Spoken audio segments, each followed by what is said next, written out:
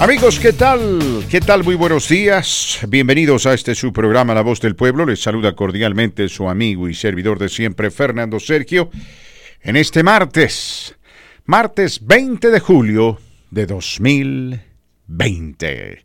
Buenos días, Martínez. ¿Cómo está? ¿Cómo le va? Buenos días, Fernando Sergio. Muy buenos días. Amigo, reescucha La Voz del Pueblo. Bienvenida, bienvenido, Fernando. Extendemos un saludo muy cariñoso, muy cordial a todos aquellos quienes nos escuchan en esta mañana, en el restaurante, en el centro de negocios, allá, por ejemplo, en Aurora, en JD Auto Repair, donde nuestro amigo Beto y su familia nos escuchan, allá en el área de la Knox y la Primera, donde Sergio y Alejandro hacen lo propio, por supuesto Nacho, en la esquina de la 8 y la Dayton, nuestro amigo Alberto Pachameo Bando, por el norte de la ciudad, en fin, a mi amigo José, quien siempre nos escucha cuando puede, a Pablito, a todos, absolutamente todos ustedes, mis queridos amigos, les agradecemos profundamente su preferencia, su sintonía, el hecho de que se han convertido en amigos, en socios de este su programa, La Voz del Pueblo. 720-523-0000. El número telefónico a marcar, repito, 720-523-0000. Tenemos que ir a la primera pausa musical, pero después de esta pausa le estaremos compartiendo los titulares más importantes del día. Les recuerdo que transmitimos a través de la 97.7 frecuencia modulada, 1280 de amplitud modulada y el Internet. Usted, mi querido amigo, nos puede escuchar visitando TuneIn Radio. Sí. Búsquenos bajo Qué Bueno 1280 y escúchenos cuando quiera y donde quiera. Esta es La Voz del Pueblo con Fernando Sergio.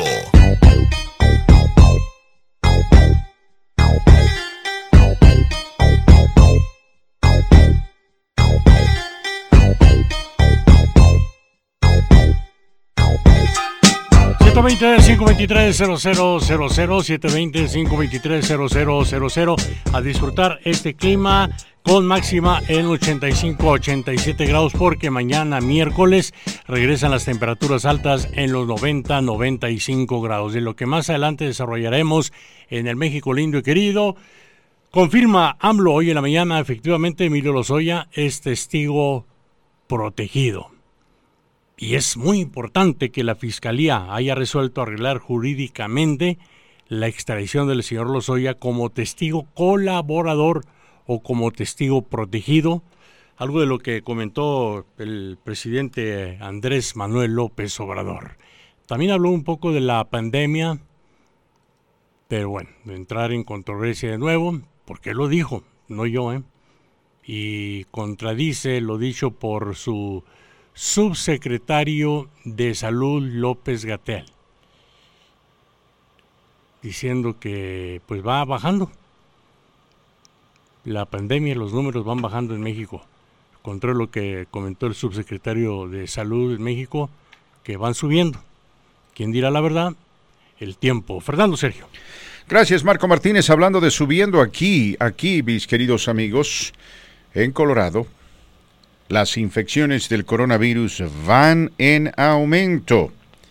Y esto quiere decir que las autoridades podrían tomar medidas, aunque gracias a Dios las hospitalizaciones se mantienen en un punto aceptable, ¿no? En un punto aceptable. En lo que respecta al coronavirus, hay un experto quien dice que a nivel nacional, aquí en los Estados Unidos de América, lo peor está por venir.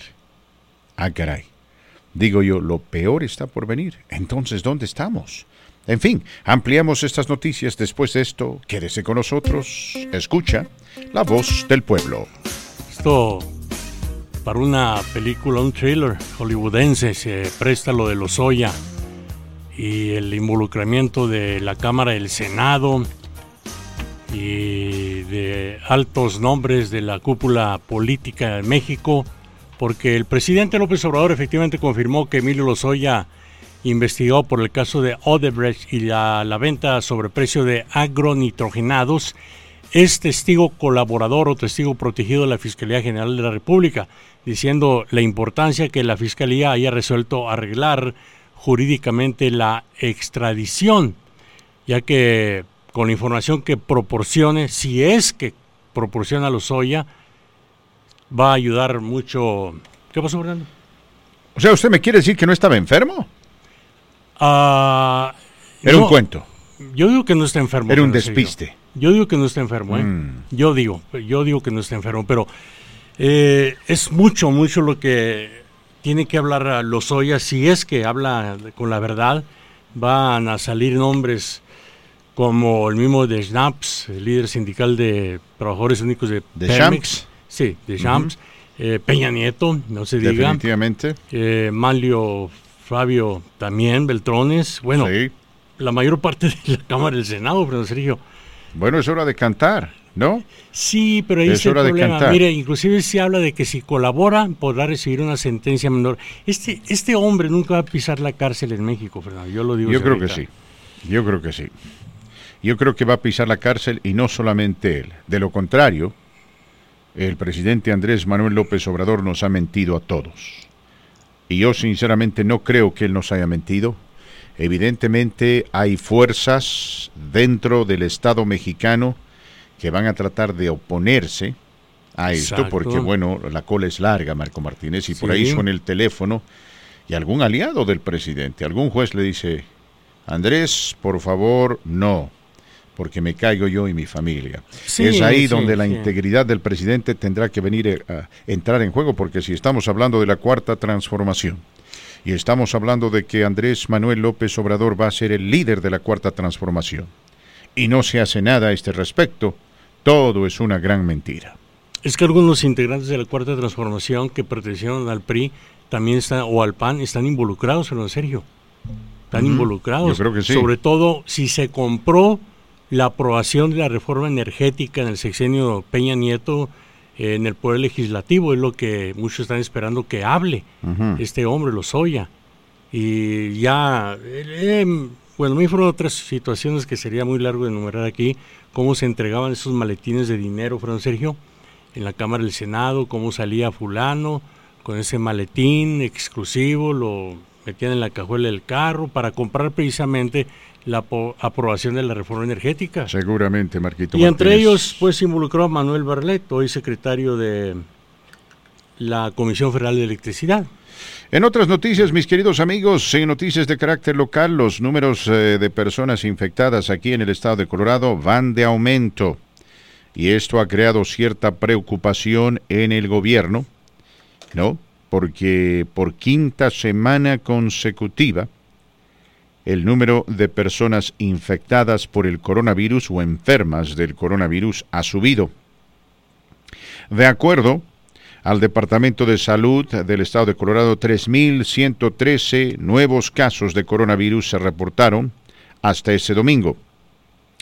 El Estado de Colorado había reportado 3.760 casos durante la increíble alza que se manifestó en el mes de abril.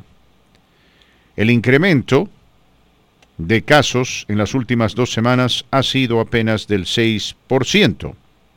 Sin embargo, esto ha creado preocupación. ¿Por qué? Porque cada semana los casos suben.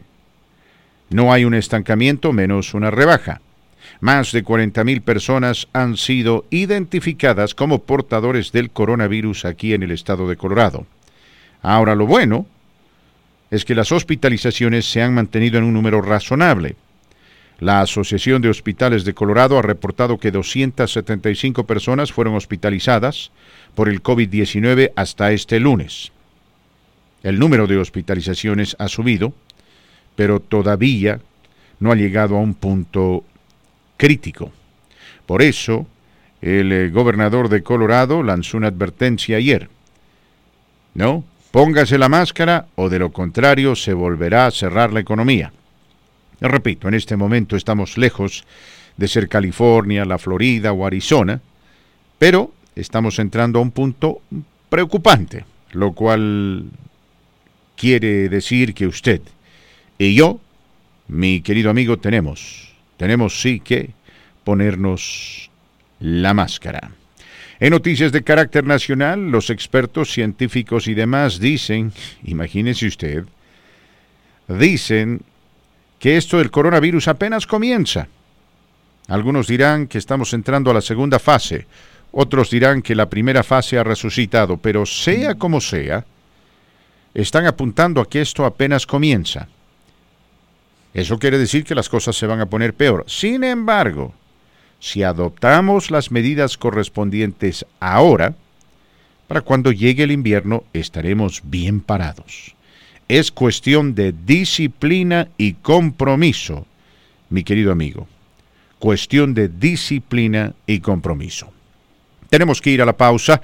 Al regresar continuaremos con más de su programa. Le estaremos presentando el tema del día. Le recuerdo que más adelante, a las 11:40, nos estará visitando nuestra amiga, la abogada Ileana Carmenate. Ella es experta en temas penales criminales y sus llamadas telefónicas serán bien. La Voz del Pueblo, mis amigos, a través de la gran cadena KBNO. Gracias por acompañarnos. Buenos días a todos ustedes. Recuerden, 720-523-0000. Número telefónico a marcar, 720-523-0000. Estamos aquí para escuchar lo que usted tiene que decir. Le tenemos un programa muy interesante. Quédese con nosotros, no se vaya, por favor. A las 11:40 nos estará visitando la abogada Ileana Carmenate. Estaremos hablando de temas penales, criminales. Sus llamadas telefónicas bienvenidas. Ella estará contestando cualquier pregunta que usted tenga. Mis queridos amigos, el tema del día de hoy se va a centrar en los valores, principios y virtudes que le están faltando a este mundo y que con mucha urgencia son necesarios en un día como hoy.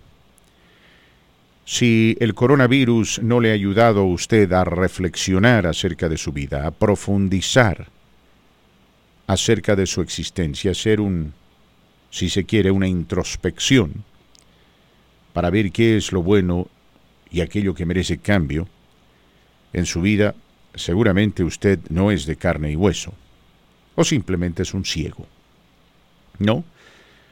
Y dice el viejo dicho, no hay peor ciego que el que no quiere ver.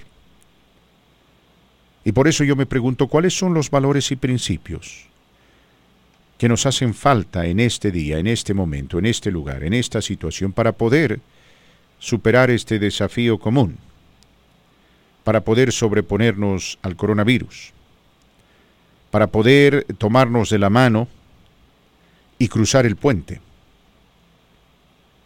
Hay gente que nunca aprende porque no quiere aprender. Inclusive la Biblia, ¿no?, nos enseña de que Dios resiste al soberbio. Los soberbios, los sabelotodos, los que se jactan de su ignorancia, los que tienen la sandez de echarle la culpa a Dios de todos los males, pero nunca se acuerdan de Él cuando están borrachos en Las Vegas, Nevada, esos, para mí, ¿no?, representan una pérdida de tiempo. Que Dios tenga misericordia de ellos.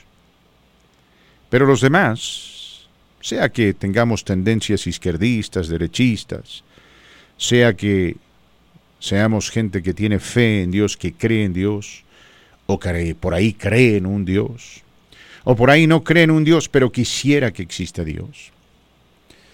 Ese tipo de gente es gente que tiene conciencia, que tiene corazón. Y repito, ¿no?, esto del coronavirus nos ha enseñado que la vida es efímera.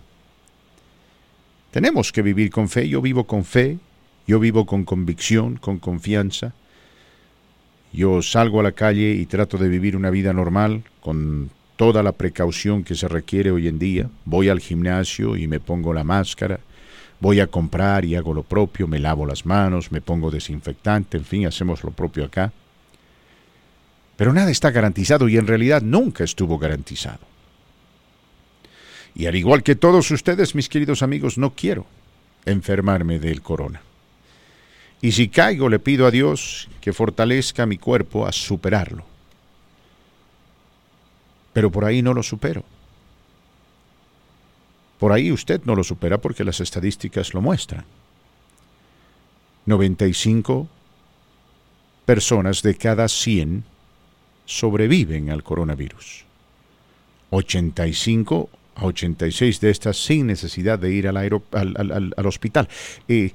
Es más, varios oyentes nuestros ya han enfermado de esta desgracia y la han superado, por la gracia de Dios.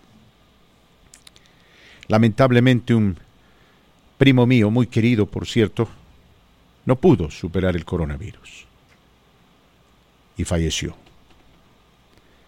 Y a todas luces,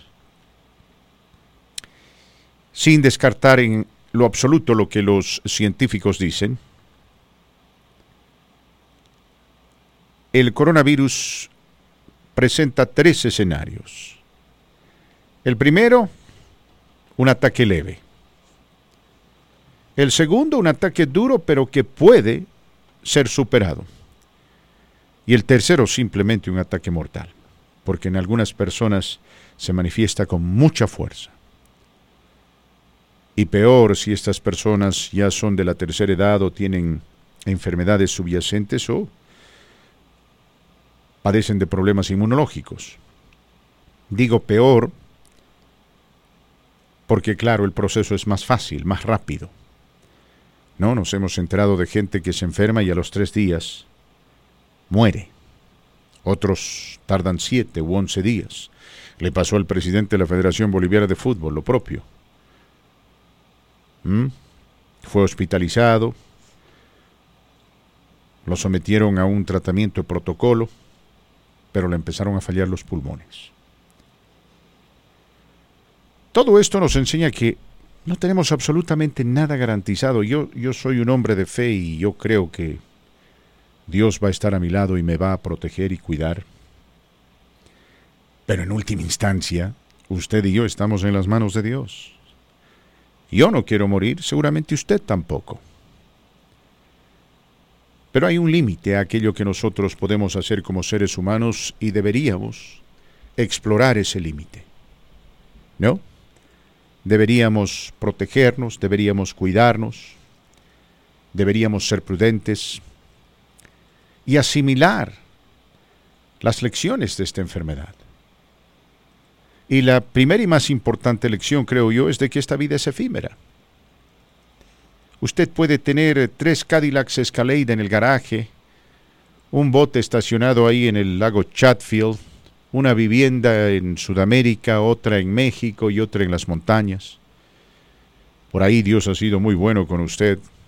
Es propietario de 10 negocios y los 10 negocios están prosperando. Y todo eso está bien. Y hay que agradecer mucho a Dios por eso. Pero eso también es efímero. Porque si suena la campana y llegó su hora, no hay absolutamente nada que usted pueda hacer. Nada. Tampoco su servidor. ¿Qué quiere decir eso? ¿Que vivamos esta vida sin sentido? No, la vida se la tiene que vivir con propósito y con objetivos, con ambiciones. Y sí, es 10,000 veces preferible vivir una vida próspera que vivir una vida de pobreza. Por lo menos esa es la voluntad de Dios. Pero que la prosperidad o los éxitos individuales que usted logró no lo cieguen, ¿no? O el desorden de su vida no lo ciegue.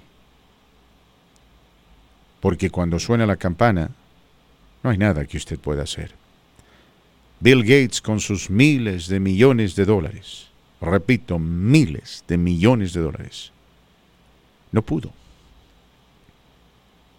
Hicieron todo lo posible por salvarle la vida, pero no pudo.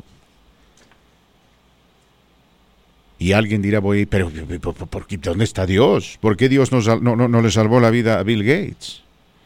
Bueno, digo yo, si Dios no le salvó la vida a Bill Gates, a Steve Jobs, gracias Marquito Martínez por la corrección, Steve Jobs, el hombre de Apple, Bill Gates todavía sigue vivo, el hombre de Microsoft. Si Dios no le salvó la vida a Steve Jobs, sabrá el por qué, ¿no? Porque por ahí decide salvarle la vida a una chiquita de 14 años que está totalmente desnutrida en África. Esa es su soberanía. Pero claro, para los que creemos, ahí está la Biblia y ahí está nuestra fe y nuestra convicción. Pero solamente Él sabe. Solamente Él tiene el control. Al igual que usted, en las mañanas me levanto, agradezco a Dios por esta vida. No soy perfecto de ninguna manera, usted tampoco. Pero el equivocarse no nos hace malos, ¿no? Porque para ser una persona llena de maldad, se requiere mucha maldad. Pero sí, esta vida nos ha enseñado, este coronavirus nos ha enseñado que hay cosas que seguramente tenemos que cambiar, todos tenemos que cambiar. Por ahí es usted una persona muy fría con su familia. Tal vez es muy trabajador, pero no es muy cariñoso. Y sus hijos necesitan de ese cariño, de esa solidaridad. No, tal vez usted es una persona que pasa mucho tiempo con sus amigos y se olvidó de pasar tiempo con su familia. Y ese puede ser otro problema, ¿no?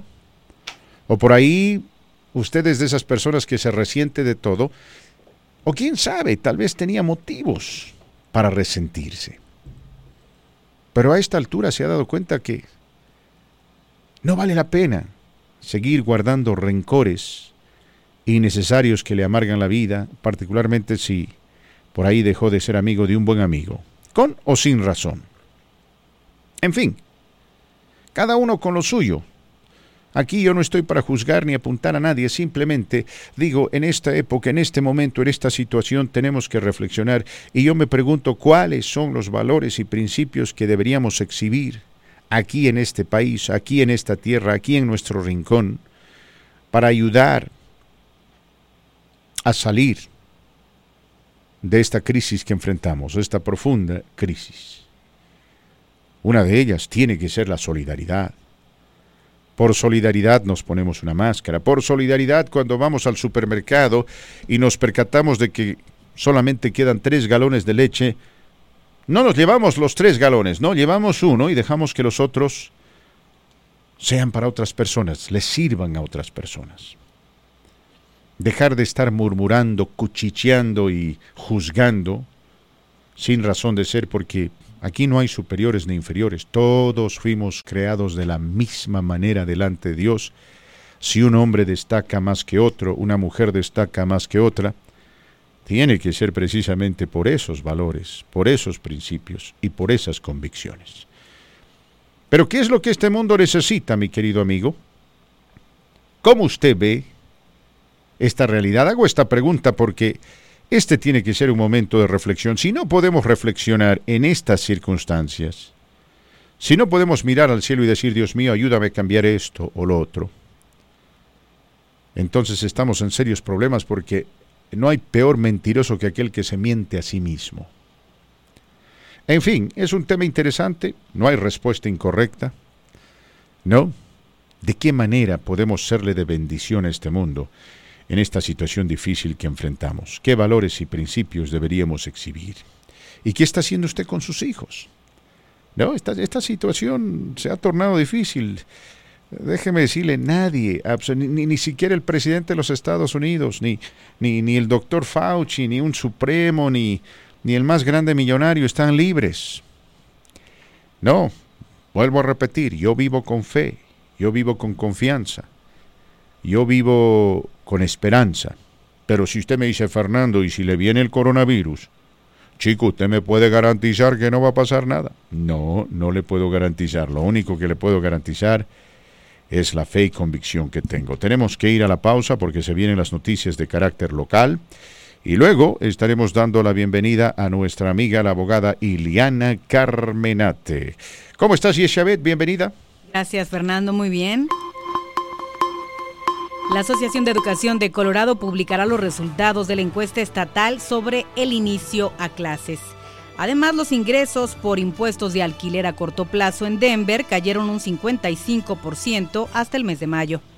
La Asociación de Educación de Colorado, que representa a 39,000 maestros en todo el estado, publicará los resultados de una encuesta sobre las opiniones de los maestros acerca del inicio de clases del próximo mes. Si bien los resultados aún no se han hecho públicos, se dijo en un comunicado de prensa que los distritos deben estar preparados para mantener cerrados los edificios escolares si los distritos no pueden garantizar la seguridad de todas las personas que cruzan sus puertas todos los días. Se programa un anuncio de los resultados un día después de que el sindicato que representa a los maestros en el Distrito Escolar de Jefferson anunciara que la mayoría de los maestros encuestados no se sienten cómodos con la forma en que se redacta el plan de reinicio escolar. Los maestros de Jeffco proponen un inicio remoto para el próximo año escolar en lugar de un aprendizaje 100% en persona, que es el plan de reinicio actual en el condado de Jefferson. Por otra parte, la ciudad de Denver recaudó $3.4 millones en ingresos fiscales de aquellos con una licencia de alquiler a corto plazo entre el 1 de enero y finales de mayo, según los datos proporcionados por los departamentos de salud. Eso se compara con 6.91 millones durante el mismo periodo en el año 2019, una caída del 55%. Los ingresos fiscales para las estancias de junio se vencen el próximo lunes. Así es que estaremos pendientes para brindarle la última información al respecto de este tema. Y en cuanto al pronóstico del tiempo, cambiaron las posibilidades de precipitación, hay 50% de posibilidades en lluvias para esta tarde, 86 grados como máxima, 63 grados la mínima. Continúe en sintonía, le informó Yesha Quesada. Gracias mis queridos amigos, buenos días para todos ustedes, gracias por acompañarnos. Nuestro número telefónico 720-523-0000, repito 720-523-0000. Antes de dar la bienvenida a nuestra amiga la abogada Ileana Carmenate, Marco Martínez, ¿qué opina? ¿Qué cree? ¿Qué valores deberíamos exhibir en este momento, en este tiempo, en este día? Donde, vivimos en un mundo de incertidumbre. Siempre ha sido un mundo de incertidumbre, pero lógicamente ahora existe mayor incertidumbre debido a las circunstancias que nos rodean. Un mundo dividido, sobre todo Estados Unidos. Pero, Sergio, ¿qué valores? Concientizar sobre uno mismo, protegerse lo más posible por uno mismo, la familia y los compañeros. Y no sé si va de acuerdo con el tema, pero cuando yo digo unidad, creo que Europa lo ha demostrado, Francisco. Ha sentado un precedente, un gran ejemplo, lo que ha hecho la Unión Europea, que se han comprometido a endeudarse colectivamente para salir de la crisis económica que dejó el COVID-19, hablando específicamente de Europa, y creo que esos son, para mí, desde un punto de vista humildemente hablando, valores, Francisco. Se han comprometido por el bien de la ciudadanía. Hay mucha necesidad en todo el mundo. Y Europa creo que le está dando un ejemplo a Estados Unidos, ¿no? Hablando de valores. Uh-huh. Así, Francisco. Perfecto, y muchas gracias. Mantener la fe en alto, que al igual usted, yo. Preocupado, sí, estoy preocupado por lo que sigue ocurriendo. ¿Y de quién es culpa? De nosotros mismos, Francisco, del ser humano. Muy bien, muchas gracias, sobre Marquito los que Martínez. No se protegen con la mascarilla. Muchas gracias. Está aquí nuestra amiga la abogada Ileana Carmenate. Vamos a estar compartiendo los micrófonos con ella por los próximos minutos. Ella es experta en todo tipo de temas penales o criminales. Es una abogada que es experta, repito, en temas penales y criminales. Ella está con nosotros y lo primero le vamos a dar la bienvenida pidiéndole por favor que le haga el ajuste necesario a sus micrófonos para que así podamos escuchar lo que tiene que decir. Ileana, ¿cómo estás? Bienvenida al programa, gracias por acompañarnos. Es una alegría tenerte con nosotros en esta mañana del 21 de julio de 2020. Pues gracias, siempre un placer estar aquí con ustedes. Chica, ¿cómo está? Así como dicen en tu país, ¿cómo está? Yo siempre me acuerdo, ¿no?, de este señor, yo creo que es uno de los pocos oyentes cubanos que tenemos, porque sabemos que la comunidad cubana en su mayoría vive en la Florida. Un Miami se asemeja tanto a Cuba, ¿no?, en términos del medio ambiente, el sol, el calor, el mar y demás. Pero siempre nos llaman y nos dicen, chicos, si Ileana viene a visitarte, dile muchas gracias, yo estaría en la cárcel por 20 años si no fuese por esa señora. A ver, háblanos, Ileana, de lo que representa ser abogada penalista, abogada experta en temas criminales. Llamadas telefónicas al programa, bienvenidas, mis queridos amigos, pero se tienen que enfocar en la abogada Ileana Carmenate por los próximos minutos. Si usted tiene una pregunta para la abogada está aquí para contestar su pregunta, para ayudarlo y orientarlo.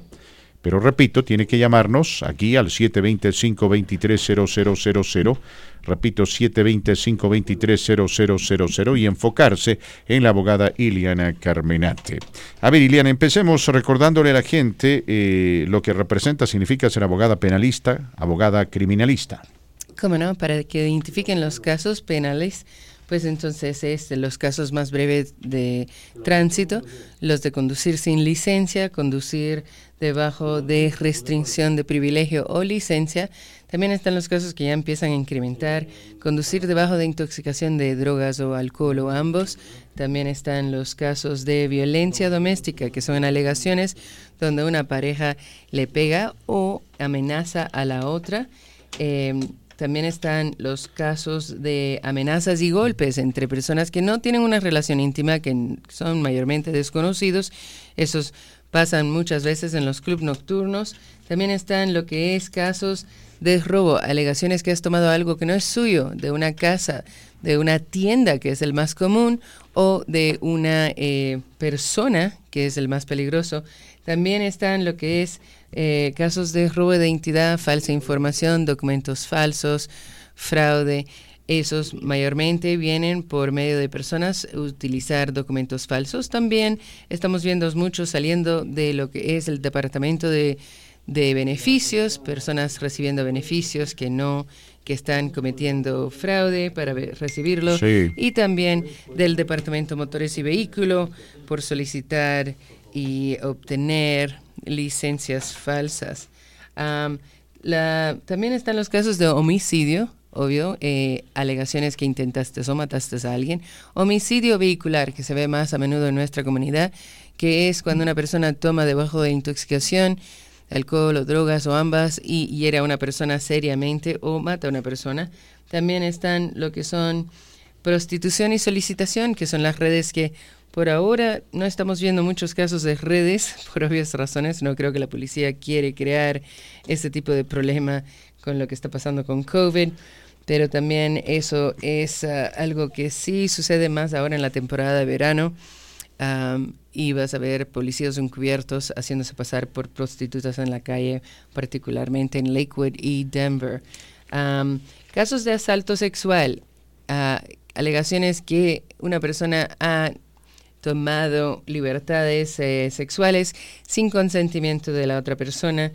También están los casos de asalto sexual, donde es asalto o abuso infantil, porque la persona que acosan es una persona menos de 18 años y tengan por medio que una persona menos de 18 años no tiene el consentimiento legal.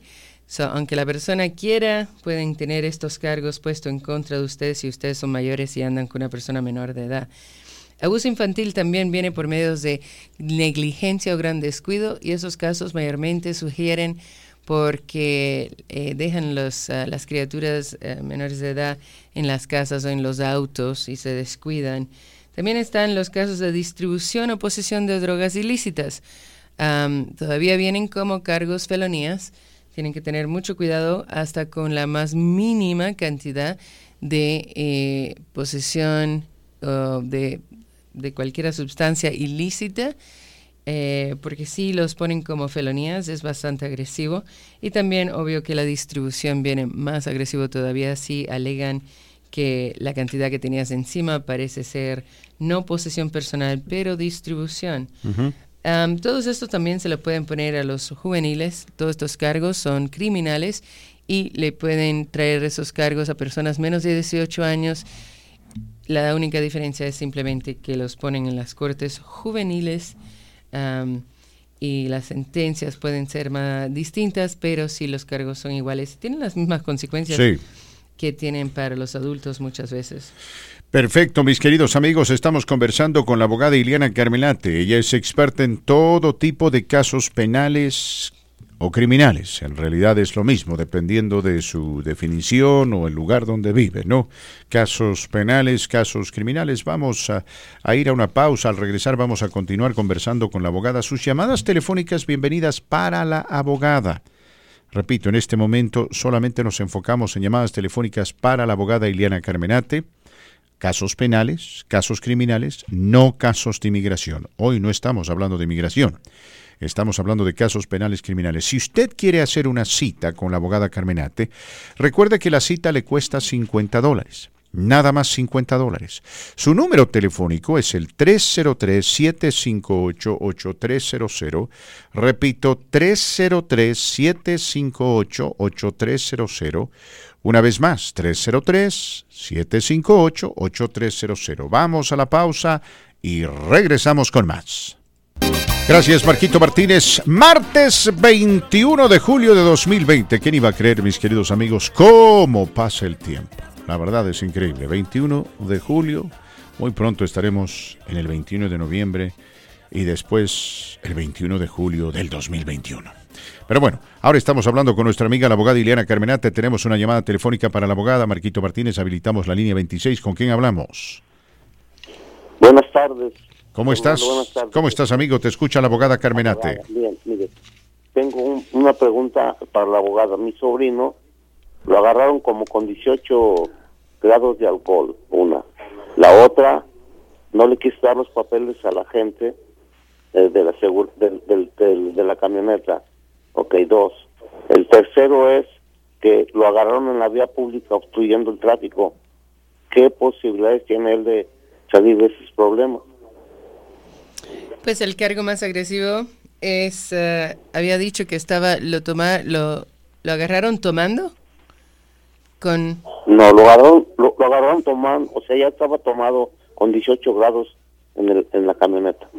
Ok, 18 grados, no sé qué exactamente son 18 grados porque no es una numeración común para los exámenes, pero si él estaba consumiendo alcohol y manejando, pues entonces él va a tener cargos de manejar debajo de intoxicación de alcohol o drogas o ambos.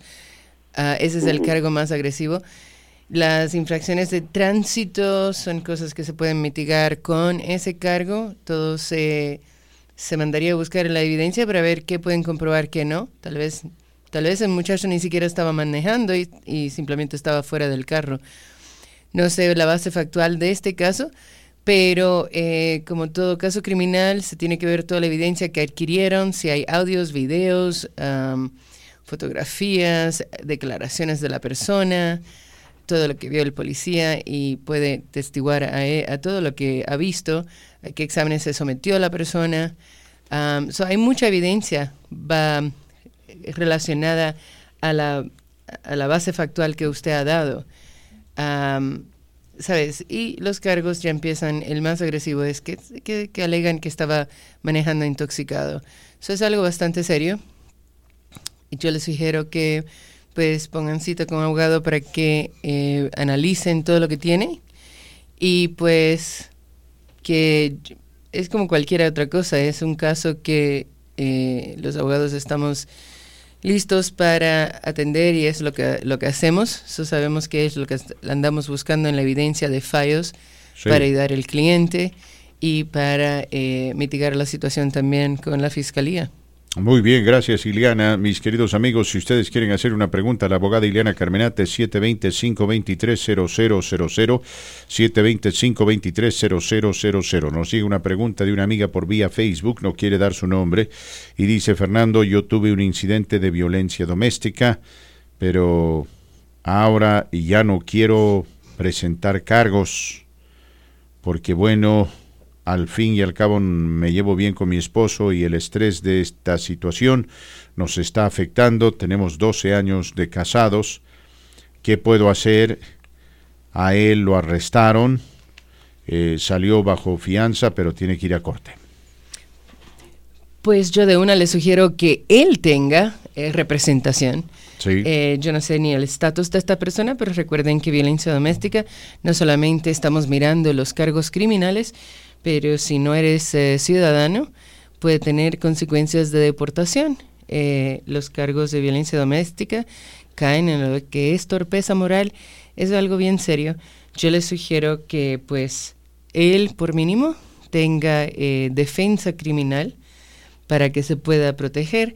Parece un cargo, si la víctima está haciendo estas preguntas, la supuesta víctima, pues entonces... se ha puesto hasta más un caso mejor todavía para lo que es la defensa y no la fiscalía. Le sugiero fuertemente que que este tipo de caso, como cualquier otro caso criminal que tenga torpeza moral y que tenga consecuencias de cárcel y ese tipo de cosas, que vayan a ir con abogados a las ahora, cortes. lo que tenemos que dejar bien en claro es esto, ¿no? Ella llamó a la policía llegó, arrestó al esposo por violencia doméstica, ahora está libre, pero tiene que ir a corte. Y de pronto ella ya no quiere presentar cargos, es decir, quiere retirarlos. Esto ya no depende de ella, ¿no? Ileana, tenemos que aclarar que una vez que las autoridades toman cartas en el asunto, estas cosas ya dependen de las autoridades. Claro, tengan en mente, no es la persona civil, la persona, en este caso la esposa, que depende de ella si el caso va adelante, no es cierto. Ya cuando reportan cargos criminales, ya eso es un tema para lo que es el Estado, la ciudad, depende de quién pone los cargos, y la ciudad y el Estado, particularmente en casos de violencia doméstica, no le interesa si la supuesta víctima empieza a retirar cargos y a cambiar su información. Ellos de todos modos tienen que perseguir ese caso porque es póliza para ellos que son víctimas. Las víctimas en parejas cambian mucho de mente en qué van a hacer o no hacer, y el Estado, la ciudad, alega: eso no es importante para nosotros, lo importante es que este tipo de carácter, este tipo de acción no sea permitido, y es el Estado el que penaliza si eso sí o no, y entonces la supuesta víctima se convierte testigo del Estado, no manda en el caso, es testigo. Y reconozcan que estos casos de violencia doméstica son entre personas que eran personas que tenían algún tipo de relación íntima, por eso cae debajo de violencia doméstica. Y yo digo, ¿no? El 70% obviamente el mensaje para los hombres y las mujeres es este: no tienes ningún derecho de ponerle las manos encima a tu cónyuge. Hombres y mujeres, digo, porque hay mujeres a las cuales les encanta estar provocando y golpeando y molestando, claro, hasta que el hombre reacciona, ¿no? Es un terrible error. Pero si algún tipo de incidente sucede y requiere que se llame a la policía, bueno, no queda alternativa. Lo que sí quisiera decir es que no jueguen con eso, Ileana, porque a veces se arma una pelea pasajera, empiezan los gritos y los insultos, y por ahí el hombre dice: no, y la próxima vez que tú hagas eso te voy a decapitar, y la mujer dirá: sí, a ver si me puedes decapitar, llamo a la policía. ¡Llama a la policía! ¡Qué bueno! Entonces llamo a la policía, y la policía viene y ahí empieza la pesadilla. Es que ahí en ese mismo historial que creaste, están las amenazas de muerte. No te crean que si alguien testigua a un policía y le dice: no, es que me tenía entre una esquina amenazándome que me iba a decapitar, ya es suficiente para que la policía se lo lleve arrestado. Tú y yo sabemos que eso de decapitar, pues probablemente nunca va a suceder, pero no se puede decir eso. Ocurre, pero ¿entiendes? Pero si la persona, cuando viene a la policía, alega que la tenían o lo tenían a él entre una esquina, y él de verdad tenía un miedo que esta persona es capaz de hacerle este tipo de daño o algo similar, es un miedo ya creíble. Es amenazas, ya es una amenaza creíble. Bueno, vamos a la pausa, mis queridos amigos. Se vienen las noticias de carácter nacional. Continuamos con más. Están escuchando La Voz del Pueblo.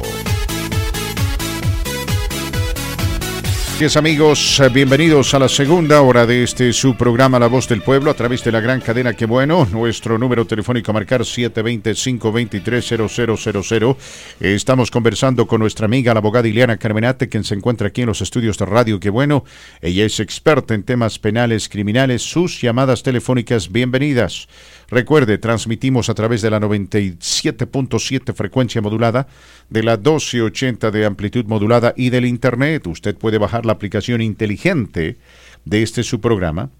Sí, la aplicación de la radio, la app, como dicen por ahí, se llama Qué Bueno. Búsquenos bajo Qué Bueno, bájela, instálele a su celular. No le cuesta absolutamente nada. Y nos escucha cuando quiere y donde quiere. La Voz del Pueblo al aire, segunda hora de su programa, conversando con nuestra amiga, la abogada Ileana Carmenate, experta en temas penales criminales. Vamos a continuar recepcionando llamadas telefónicas para ella, también mensajes de Facebook, pero recuerde, si usted necesita ayuda en cuestiones penales o criminales, hable con la abogada Ileana Carmenate. Su número telefónico es el 303-758-8300. La cita le cuesta $50. Repito, la cita le cuesta $50. Su número telefónico, una vez más, 303-758-8300, y es totalmente bilingüe. La conocemos por 12 años, se la recomendamos, lo va a tratar bien y va a hacer todo lo posible para que usted gane la pulseada con las autoridades. Para eso hay que conocer el sistema, hay que conocer a los jueces, fiscales, tener experiencia y, como dice Marquito Martínez, tener colmillo. Y esos son atributos que ella exhibe. Repito, Iliana Carmenate, abogada penalista, 303-758-8300. Hable con ella, por favor.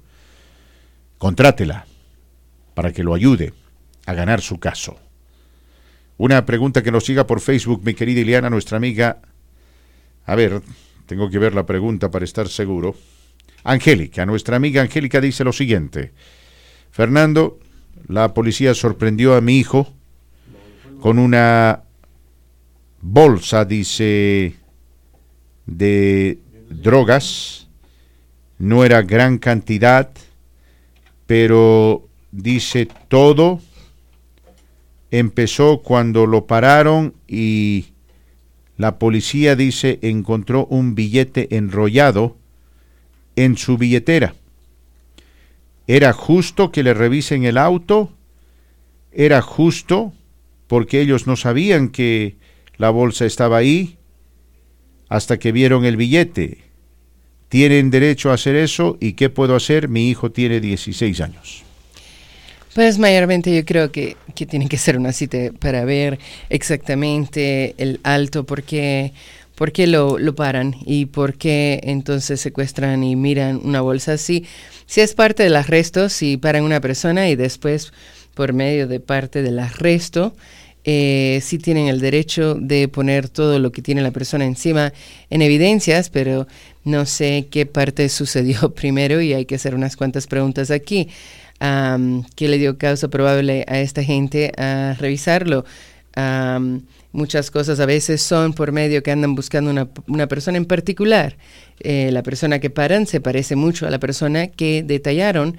Le hacen una serie de preguntas, si creen que es la misma persona, a veces tienen causa probable por arrestar a la persona y llevárselo y presentarlos como identificación en frente de la persona que la situación ocurrió. Aquí hay muchas cosas que no se saben. Es imperativo hablar con lo que es el defendiente y ver exactamente qué pasó para ver si los policías se sobrepasaron. Bueno, el encontrar un billete enrollado ¿es suficiente como para arrestar a alguien? Como para, qué sé yo, decir, sal del auto, vamos a revisar tu automóvil, sospechamos que estás haciendo drogas. ¿Qué tal si yo enrollo el billete y le digo, bueno, oficial, me estaba haciendo la burla, estaba jugando con mi novia? Pues aquí no hay drogas. La cosa es, la persona estaba manejando, la persona no estaba manejando. La persona estaba manejando. ¿Sabes? Si la persona está manejando y el policía, ¿sabes? El policía para el vehículo, no sé por qué lo paró. No sé por qué, tampoco ella dice por qué lo paró, pero que cuando le pidió la licencia... Cuando le pide la licencia... Este muchacho abre la billetera y ahí se encontraba el billete si ya enrollado. Está a la vista, los billetes enrollados que usan... y los enrollan de una manera muchas veces para sujetar drogas. Uh-huh. Y si algo está a la vista del policía, uh-huh, entonces está en view, entonces ya el policía puede actuar sobre lo que está en vista. Por eso se le dice, aunque vengan a su casa, no los dejen entrar, porque entonces si los dejan entrar, pues ellos, cualquier cosa que esté a la vista, que se pueda ver, que es ilegal, entonces, si dejaron cocaína encima de la mesa, si dejaron... Sí. ¿Entiendes? Pues ya eso está a la vista. A la vista ahora tienen causa probable para sospechar que esta persona está usando drogas, ¿entiendes? Y ahora pueden revisar el carro. No solamente revisar el carro para ver si hay más drogas, pero pueden entonces traer cargos que la persona, hay una sospecha que la persona también está debajo de la influencia conduciendo, uh-huh, y entonces ahí pues pueden proceder a arrestar. Entonces, como Nancy Reagan, podríamos decir, simplemente dile no a las drogas, pero si no puedes decirle no, por favor, no tengas un billete enrollado al frente de un policía. Vamos a ir con más llamadas telefónicas para la abogada Iliana Carmenate. ¿Con quién hablamos en La Voz del Pueblo? Juan Antonio. ¿Cómo estás, Antonio? Bienvenido. Te escucha la abogada. Adelante, por favor. Muy bien, abogada. Hace alrededor de 21 años traté de sacar una licencia con una tarjeta de residencia falsa. Ahora quisiera ir a sacar mi licencia nuevamente, con mi nombre, obviamente. ¿Tengo algún riesgo de ir yo solo o qué debería de hacer yo antes de hacer eso? Para sacar licencias, pues lo que nos han indicado el Departamento de Motores y Vehículos, y no he visto cambios con ellos, es que los dejan solicitar licencia, y aunque sean inmigrantes y estén usando otros números, y mientras que esos números no sean los que ustedes han dado en el Departamento de Motores y Vehículos antes, pues ellos no van a mirar profundamente a lo que son los taxes y los números que están usando, cosas así. Lo que corren riesgo son las personas que han obtenido licencias anteriores con números ficticios, y esos números todavía están atados a la persona de un modo o de otro. Si no tiene ese tipo de consecuencias, no tiene orden de arresto, no tiene nada así, pues el Departamento de Motores y Vehículos en sí está dando las licencias que prometieron dar, sin crearle gran problema a la persona. Y eso fue hace 20 años. Entonces, actualmente tengo mi permiso de trabajo, pero aún así es solamente permiso. Yo tendría que solicitar la licencia marcada, aunque tengo licencia de otro estado, pero me gustaría cambiarla por el de aquí, que es donde vivo. Pues si tienes rasgos de otros números en el Departamento de Motores y Vehículos, muchas veces lo que ocurre es que te van a cancelar la primera vez que vayas a sacar licencia, o te cancelan antes de que recibas la licencia nueva, y pues te mandan notificación que aquí hay algo extraño porque su nombre también aparece en el pasado con otros números, y pues te ponen una investigación, y en esa investigación pues depende de los factores, y yo pues pongo citas para hablar de todos los factores para ver si deben proceder adelante con esa cita o no. Okay, pues si has dejado números atrás y los has utilizado, hay que ver ciertamente para ver si corres riesgo presentándote de nuevo o no, y es todo una base factual dirigida a la persona y las acciones de la persona, que tuviera que hacerle una serie de preguntas para determinarlo. Perfecto, muchas gracias, mi querido amigo, muchas gracias. Recuerden, amigos, si quieren hacer una cita con la abogada Ileana Carmenate, por favor marquen el 303-758-8300. Ella es un excelente profesional que está ahí para ayudarlos a manejar cualquier caso penal, criminal, violencia doméstica, asalto, manejar en estado de ebriedad, manejar sin licencia, manejar con licencia falsa, robo, en fin, el solicitar los servicios de una trabajadora social, conocida también como prostituta. En fin, todo eso es considerado un crimen en este país. Nuestro amigo Augusto nos envía un mensaje y en tono sarcástico dice: por favor, pregúntele a la abogada Fernando si, dice, a mi amigo lo fuesen a pescar, porque dice su droga no sirve para nada, 90% baby powder, 10% cocaína, aún así lo acusan. ¿Qué opinas? Está siendo un poco sarcástico, básicamente dando a entender que su amigo es una persona que está adicta a las drogas, pero que las drogas en realidad no son drogas, ¿no? Están totalmente cortadas, corrompidas. Dicen 90% baby powder, 10% de la cocaína, aún así lo arrestan. Pregunta. Sí, la arrestan porque hay cocaína. ¿Y si no hubiese cocaína? Aunque esté cortada mal, hay cocaína. ¿Y si fuese simplemente baby powder? La otra cosa es posesión. Es posesión. Pero, posesión de drogas. Yo te hago una pregunta. ¿Qué tal si yo agarro, me consigo una bolsita y le pongo, qué sé yo, azúcar? No azúcar blanco o harina, porque le quiero hacer una broma a alguien y me para la policía. Y miran y me dicen, ¿qué es eso? Y les digo, disculpe, señor oficial, es una broma, le quiero hacer una broma a mi hermano, aquí hay harina pura, si quiere usted pruebe la harina. Aún así me pueden arrestar.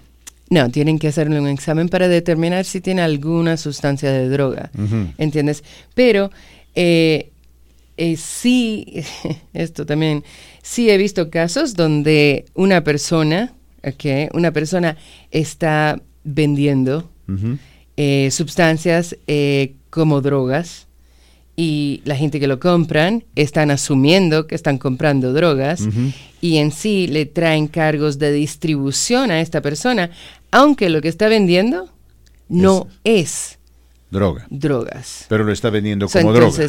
Pero lo está vendiendo como drogas. Ajá. Y lo están aceptando como drogas. Tiene distintas defensas ese caso, pero la policía todavía va a procesar eso como distribución de drogas. El tener algo y hacerlo pasar como un chiste y todo lo demás, no, porque ¿dónde está la evidencia que tenías intención de vender o distribuir, o que tal vez alguien te vendió algo y te venden algo y tú estás con la intención de comprar drogas, ¿entiendes? Y aunque te hayan vendido algo, que tienes la defensa de imposibilidad, ¿entiendes? Pero ya tienes que tener la defensa. El policía sí va a poner los cargos si la persona que está comprando con la intención que está comprando drogas, aunque la persona que le vendió está vendiendo baby powder. Muy bien. Bueno, mejor no hacer esas bromas, yo digo, ¿no? Mejor no hacer esas bromas, mis queridos amigos. Nos envía un mensaje nuestro amigo Franco, dice: Fernando, tengo un hijo de 18 años, él tiene una novia de 16. Tanto sus papás como nosotros sabemos y hemos aprobado la relación, pero alguien me dijo que si él tiene relaciones sexuales con ella, la estaría violando. Bueno, pues el problema viene si alguien alega, la muchacha o los papás en un momento dado alega que pues esa relación no tiene consentimiento, ¿entiendes? La fiscalía sí está de acuerdo que mirar la edad. Contra más edad tengan entre ellos, peor la situación. A veces lo que está entre 4 años, ellos conceden que pues ahí no es un caso fuerte para ellos. Si tienen una persona, vamos a decir, de 16 como esta muchacha, y llega a tener un novio de 20. Entonces ya está el rumbo de esto. Pero si esa el problema que corre es que el mayor de edad es el que siempre corre el problema. Si mañana esa niña de 16 queda muy incómoda y decide decir, ¿tú sabes qué? Yo tenía una relación de novio, pero yo no quería llegar a sexo, no quería llegar a esto, pues entonces no solamente te van a hacer cargos de asalto sexual, sino abuso infantil. Ese es el problema, que corres ese riesgo, no cuando todas las cosas están bien, particularmente entre personas que tienen 2 años de diferencia. La fiscalía está consciente de eso, pero es que corres el riesgo que esa persona de 16 o los padres de la persona de 16 en un momento dado encuentren que el muchacho pues ya no es adecuado, y los papás, tanto como la muchacha, pueden traer cargos, y entonces la fiscalía va a mirar también no solamente acoso sexual, como digo, pero abuso infantil, que es mucho más agresivo.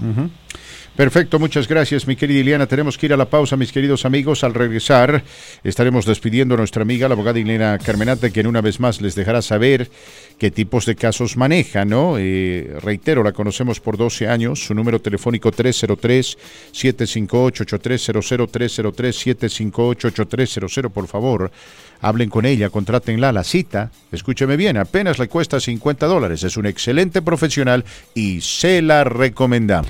Gracias, mi querido Marquito Martínez. Gracias, mis queridos amigos. Estamos prontos a despedir a nuestra amiga, la abogada Ileana Carmenate, que claro, nos dijo fuera del aire algo interesante, ¿no? Si hay un caso de violencia doméstica y la única persona que puede testificar en contra del marido es la mujer, o viceversa, y esta no se presenta a corte, bueno, va a ser muy difícil que las autoridades tengan un caso. Ahora, si hay huella, si hay evidencia, la cosa se pone mucho más seria. Ileana, te ruego por favor que le dejes saber a la gente que nos escucha cuáles son los casos que tú manejas, para que nuestra audiencia sepa cuándo contactarte. Pase la voz, mi querido amigo, si usted conoce a alguien quien está enfrentando un caso penal, un caso criminal. Aquí está la abogada Ileana Carmenate para ayudarlos. Su número telefónico es el 303-758-8300. Repito, 303-758-8300, número telefónico de la abogada Ileana Carmenate, 303-758-8300.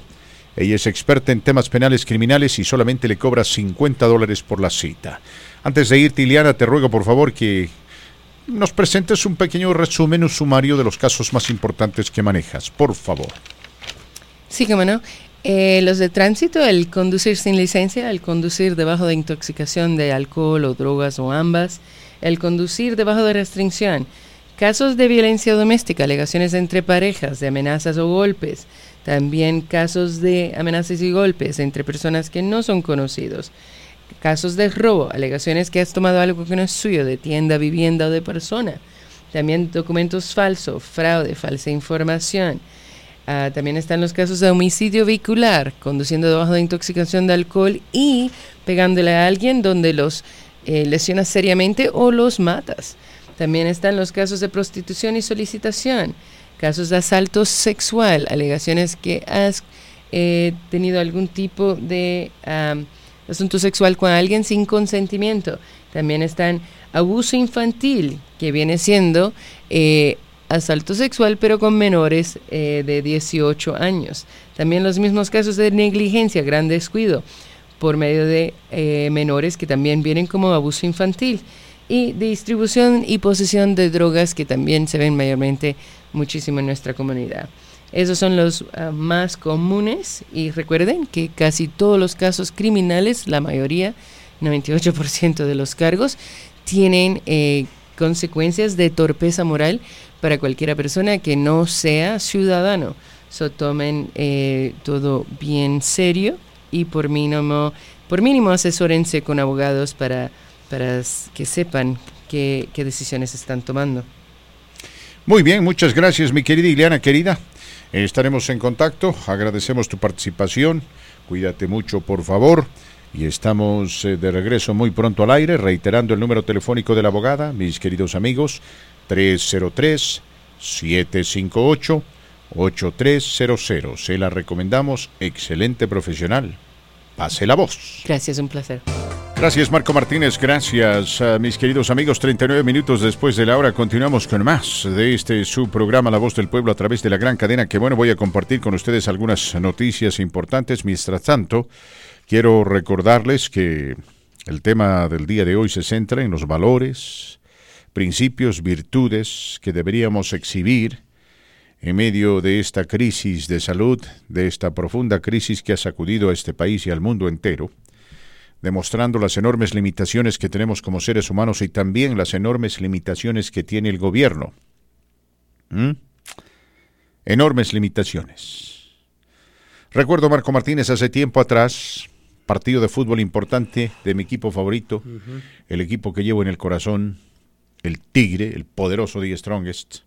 Ese es mi equipo. A mí me gusta mucho el Barcelona, me encanta el Leeds United de Inglaterra, ahora que Marcelo Bielsa es su técnico. He adoptado al Cruz Azul, admiraba y respetaba profundamente a ese gran equipo que en su momento el Real Madrid exhibió allá por la década de los 2000, ¿no? En los años 2000 más bien diré, con Zidane, con Raúl, con Fernando Redondo. Estaba también Figo, Roberto Carlos, Beckham, les decían los Galácticos, ¿no? Un equipazo. No, ¿quién era el director técnico, lo recuerda? Del Bosque, el español Del Bosque. El que lo llevó al Mundial y el que ganó el Mundial. El que ganó el Mundial. Pero bueno, mis queridos amigos, nuestro equipo favorito sigue siendo nuestro equipo favorito, no deja de serlo. Yo era niño, tenía 11 años, y el Strongest tenía que jugar contra el Nacional de Uruguay. Un partido allí en Montevideo, un equipo de Nacional con grandes jugadores, entre ellos me parece Valdemar Vitorino como centro delantero, Hugo de León como zaguero, un equipo que logró ser campeón de la Copa Libertadores de América ese año. Entonces, como niño, a los 11 años, fíjese usted, tenía una esperanza increíble, porque si el Strongest le ganaba al Nacional, ganaba el grupo de la Copa Libertadores de América. Y ese año, Strongest tenía un buen equipo, ¿no? Le había ganado 3-0 a Nacional como local. iba a jugar ese partido de visitante y recuerdo las palabras del director técnico, quien dijo: he encontrado la fórmula para ganarle a Nacional. Qué feliz que me puse, Marco Martínez. Ya imagino. Yo dije, encontramos la fórmula, vamos a ganar. Pegado al televisor, hablando del partido 8 horas antes, mi señora madre me preparó un sabroso sándwich de carne, ahí feliz frente al televisor, blanco y negro en ese entonces. Sí. Y lamentablemente Strongest no ganó. Perdió 2-0, jugó bien, llegó, creó oportunidades, pero no pudo porque al frente tenía un equipo superior. Y al final me conformé, ¿no? Me llegó la conformidad al mirar y decir, bueno, más no podemos dar. Pero se agüitó. Sí, pero pues tuve que aceptar esa realidad, ¿no? De que más no se podía hacer. Y estamos en la misma situación, mis amigos, más no se puede hacer. Usted se puede cuidar y eso es importante, se tiene que poner la máscara, se tiene que lavar las manos, desinfectar las manos y demás, pero hay muchas cosas que están en las manos de Dios. ¿Y cuáles son, digo yo, los valores y principios que debíamos exhibir en este momento? Porque esta es la peor crisis que el mundo ha enfrentado desde la Segunda Guerra Mundial. Y si bien no estamos en una depresión económica, y creo sinceramente que no vamos a llegar a una depresión económica, hay un límite, Marco Martínez, a lo que los gobiernos puedan hacer, a lo que el Banco Central estadounidense pueda hacer. La Unión Europea, China, en fin, hay un límite. Hay un límite, hay un punto en el cual simplemente ya no se puede. ¿Que no recae en la responsabilidad de cada ciudadano? Por eso digo, ¿qué valores y principios debíamos exhibir en este momento para poder ayudarnos los unos a los otros y salir de esta crisis? Que, repito, es la peor crisis que hemos enfrentado en la historia moderna de este mundo. Hacía 100 años que una pandemia como esta no azotaba al mundo con tanta fuerza. ¿Cómo podemos contribuir al mejoramiento de esta sociedad, al mejoramiento de la situación? ¿De qué manera, mis queridos amigos? Repito, yo les dije, el primer valor que quisiera sinceramente poner sobre la palestra es la solidaridad. Pensar en el vecino, pensar en el prójimo y tratar de ayudarlo y apoyarlo en el marco de nuestras limitaciones. Vamos con llamadas telefónicas. Marco Martínez, ¿qué tal? ¿Con quién hablamos en La Voz del Pueblo? Buenas tardes. Sí, buenas tardes, Marco Martínez y Fernando Sergio. Gracias por recibir mi llamada. Así voy a ser breve lo que están platicando del COVID, ¿verdad? Que necesitamos cuidarnos unos a otros. Pero lamentablemente, señor Fernando Sergio, seguimos viendo personas que no traen, o sea, que les vale, ¿verdad? Ese era mi punto de vista. Lamentablemente todavía hay muchas personas que les vale. Ahora, con lo respecto al fútbol que estaban hablando, del Uruguay, del Strongest de Bolivia, del Nacional de Uruguay. Bueno, Sudamérica, básicamente, para usted, señor Fernando Sergio, ¿cuál es la, por decir así, la clave o la respuesta para decir que Brasil y Argentina y el Uruguay, pues también, ¿verdad? Pero Brasil y Argentina, yo me voy a enfocar en esos dos grandes países en el fútbol. ¿A qué se debe de que ellos son los número uno acá en el continente de América, ¿verdad? Uh-huh. Ya vemos en Europa pues es Alemania, España, Italia. Pero acá en el continente sudamericano, ¿a qué se debe de que Brasil y Argentina siempre ganan la mayoría de las Copas Libertadores, las Copas Américas o los mundiales? Pues ya es el pentacampeón, como sabemos, el Brasil, ¿verdad? Uh-huh. No sé a qué se deba que, por ejemplo, su país, Bolivia, Perú, Chile, Colombia, Ecuador, siempre, pues nunca pasan de lo mismo. O sea, están como México, van al mundial y buscamos el quinto partido y no se nos da, no se da. ¿Sabes qué? No entiendo yo. Aquí hay un principio fundamental y te voy a decir, la pasión con la cual esos países viven el fútbol es increíble. La verdad, yo creo que a juicio mío tienen demasiada pasión, pero es esa pasión la que lleva a estos países a, creo, tener mucho éxito en el fútbol. En Argentina, por ejemplo, todo el mundo juega fútbol y todo el mundo quiere ser futbolista. Hay campos de juego por todo lado, cada equipo tiene su división inferior, es decir, le ponen un enfoque increíble al fútbol, una pasión increíble. Es un país futbolero por naturaleza, ¿no? Lo propio pasa en el Brasil. Entonces son países que pues crean jugadores pero de manera increíble, es decir, valga la redundancia, no sé, me parece que Argentina es el país que más jugadores ha exportado en el mundo, o exporta en el mundo. Brasil lo propio, está ahí cerquita. Usted habla de los mejores 10 jugadores de fútbol del mundo, Marco Martínez. Siempre van a estar argentinos y brasileros. A usted, con el respeto, creo que se le olvidó un pequeño detalle. México también es futbolero por excelencia. No a ese nivel. Pero, el apoyo que da el gobierno. No, le voy a decir. Las instituciones, los programas que presentan. Estoy en desacuerdo con usted en eso. Las federaciones, ¿no? La federación tal vez, pero déjeme decirle, la federación, la AFA, la Asociación Argentina de Fútbol, o la Asociación de Fútbol Argentino, hoy por hoy está nadando en medio de la mediocridad y por eso hay crisis en el fútbol argentino. Pero sí, es que le vuelvo a repetir, ¿no? Viven el fútbol de una manera distinta. El jugador brasilero es conocido por ser un jugador muy técnico. El jugador argentino tiene dos virtudes, es un jugador rico técnicamente hablando y muy luchador. El jugador uruguayo tiene muchas agallas, ¿no? Son jugadores que bueno, uno a veces los contrata porque sabe que van a ser líderes dentro del campo de juego.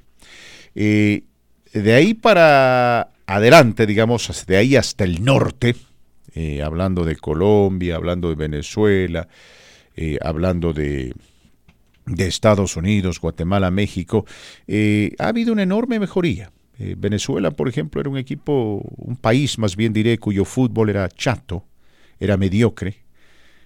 Al venezolano francamente no le gustaba mucho el fútbol, no les encantaba el béisbol, pero cuando empezaron a jugar fútbol, ahí sí el gobierno de Hugo Chávez invirtió mucho dinero en el deporte y los resultados se pueden ver. Venezuela ahora es un equipo que juega muy bien, una nación cuyos jugadores tienen riqueza técnica y a los cuales es difícil derrotar en el campo de juego. Colombia, ahí también se gusta mucho del fútbol y desde la época de Maturana han tenido un levante impresionante. México tiene buenos jugadores. México, francamente, lo tiene todo para ser una potencia en el fútbol. Y si no es una potencia en el fútbol, es por la corrupción. Así de simple, es la corrupción, Marco Martínez, porque en México los equipos de fútbol grandes tienen dinero, tienen infraestructura, hay gente, están al lado de los Estados Unidos. Qué beneficio tener aquí a 20 millones de mexicanos que miran el fútbol mexicano por televisión todos los días. En fin, tiene todo para ser una potencia futbolera. Si no lo es por la corrupción. Y ahí está la Federación Mexicana de Fútbol, y ahí están los dirigentes, y ahí están los equipos y las televisoras, y cómo esto se ha convertido en un juego del dinero, ¿no? A mucha gente ni le interesa ganar, solo le interesa meterse dinero al bolsillo. Es impresionante la cantidad de música que tenemos para tu diversión. ¡Qué bueno! 1280 y 97.7 Denver. Muy bien, pues la sorpresa que en el servicio que proporciona David Falcón de entretenimiento encontré un canal, no sé si sea nuevo, pero encontré un canal que está pasando películas documentales de Netflix y me tocó ver 2 el fin de semana. Le digo para darle la sorpresa a Fernando que estoy seguro pronto pasarán con licencia y permiso de Netflix en los canales que proporciona David Falcón, el documental película de Messiah, que tanto me recomienda Fernando Sergio. Adelante, David. ¿Qué tal? Buenas tardes. Somos los expertos en la televisión vía satélite y ahora también vía internet. Márquenos para que obtenga su servicio en este momento. 303-727-8554. Casi 30 años de experiencia, más bien debo de corregir, más de 30 años de experiencia le garantizan a usted que va a obtener el mejor servicio al precio más bajo del mercado. Paquetes empiezan en $39.99 al mes, canales para ver deportes, para ver los deportes que por cierto ya están viendo en algunos países, y concretamente el fútbol mexicano ya viene pasado mañana ya arranca la Liga MX, hay que estar preparados, pero como no nada más de fútbol vive el hombre, también de películas, de novelas, shows de diferentes temas, y desde luego canales de películas viejitas, canales de películas más recientes, todo esto con el mejor servicio que usted pueda encontrar. Márquenos 303-727-8554. Repito, 303-727-8554. Le instalamos una mini parabólica de inmediato con 3 meses gratis de HBO, Showtime, Cinema y Star, y se puede prolongar hasta un año completamente gratis de HBO.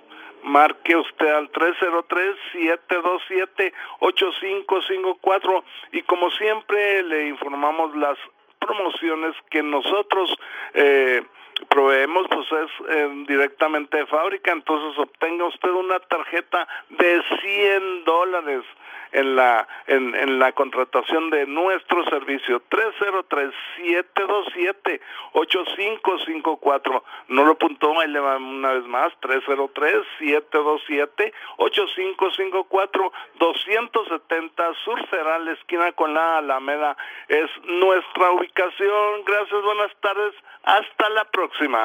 De lunes a viernes. Gracias, Marquito Martínez. Recta final de esta segunda hora, mis queridos amigos. Recta final de esta segunda hora. Les cuento que el presidente Donald Trump, una vez más, con este eterno afán que tiene de satanizar a los inmigrantes, de buscar la manera de restarle importancia a la población migrante, de quitarle brillo, si se quiere, de utilizarlos como trampolín con su base de radicales y fanáticos antimigrantes, acaba de emitir una orden ejecutiva por medio de la cual ha ordenado que cualquier trabajo o labor enfocada en ampliar o, si se quiere, reajustar determinado distrito electoral, excluya por completo a los inmigrantes indocumentados. Pues no, que no respetaba mucho. Esto tiene que ver con el censo. Y por eso nosotros en este programa y fuera de este programa le hemos estado diciendo una y otra vez que por favor se haga contar, porque eso es importante. Escúchame bien. El censo le permite a este país determinar cuánta gente vive en cada estado, en cada ciudad, en cada condado y en cada distrito electoral. Diana DeGette es una congresista que representa al Distrito 2. Entonces el Distrito 2 tiene un determinado número de gente. El Distrito 1 lo propio, el 3, el 4, el 5, el 6, en fin. Y de acuerdo a estos distritos y el número de personas, los estados reciben una asignación de votos electorales. California, por ejemplo, tiene 52 votos electorales. Colorado tiene 9. ¿No? Esto tiene que ver con la población. Recordarán ustedes, mis queridos amigos, que cuando el proceso de campaña del censo inició, el presidente Donald Trump quiso imponer una pregunta en el censo. ¿Es usted documentado o no lo es? Los demócratas, algunos republicanos y miembros que trabajaron en el censo por años y también personeros del gobierno federal dijeron, por favor, no. Esta pregunta no tiene sentido, porque el censo no se ocupa de política, simplemente se ocupa de contar el número de personas que viven en este país. Le dijeron, no tiene sentido el estar tratando de utilizar esta pregunta porque es una pregunta irrelevante y en el proceso va a crear intimidación. Va a meter miedo a muchos inmigrantes indocumentados quienes lógicamente no van a participar en el censo para no revelar su estatus migratorio. Bueno, el presidente insistió y dijo que sí. Capricho suyo. Repito, para satisfacer a su base de radicales, ¿no? De los cuales muchos son blancos supremacistas. No nos quieren, nos odian. Venga usted de familia alemana o venga de familia indígena, si usted viene del sur, no nos quieren. Por si algunos se creen diferentes a otros, porque simplemente llegaron a este país en avión. Pero bueno, la Corte Suprema de Justicia, gracias a Dios, analizó el caso y le dio la contra a este presidente.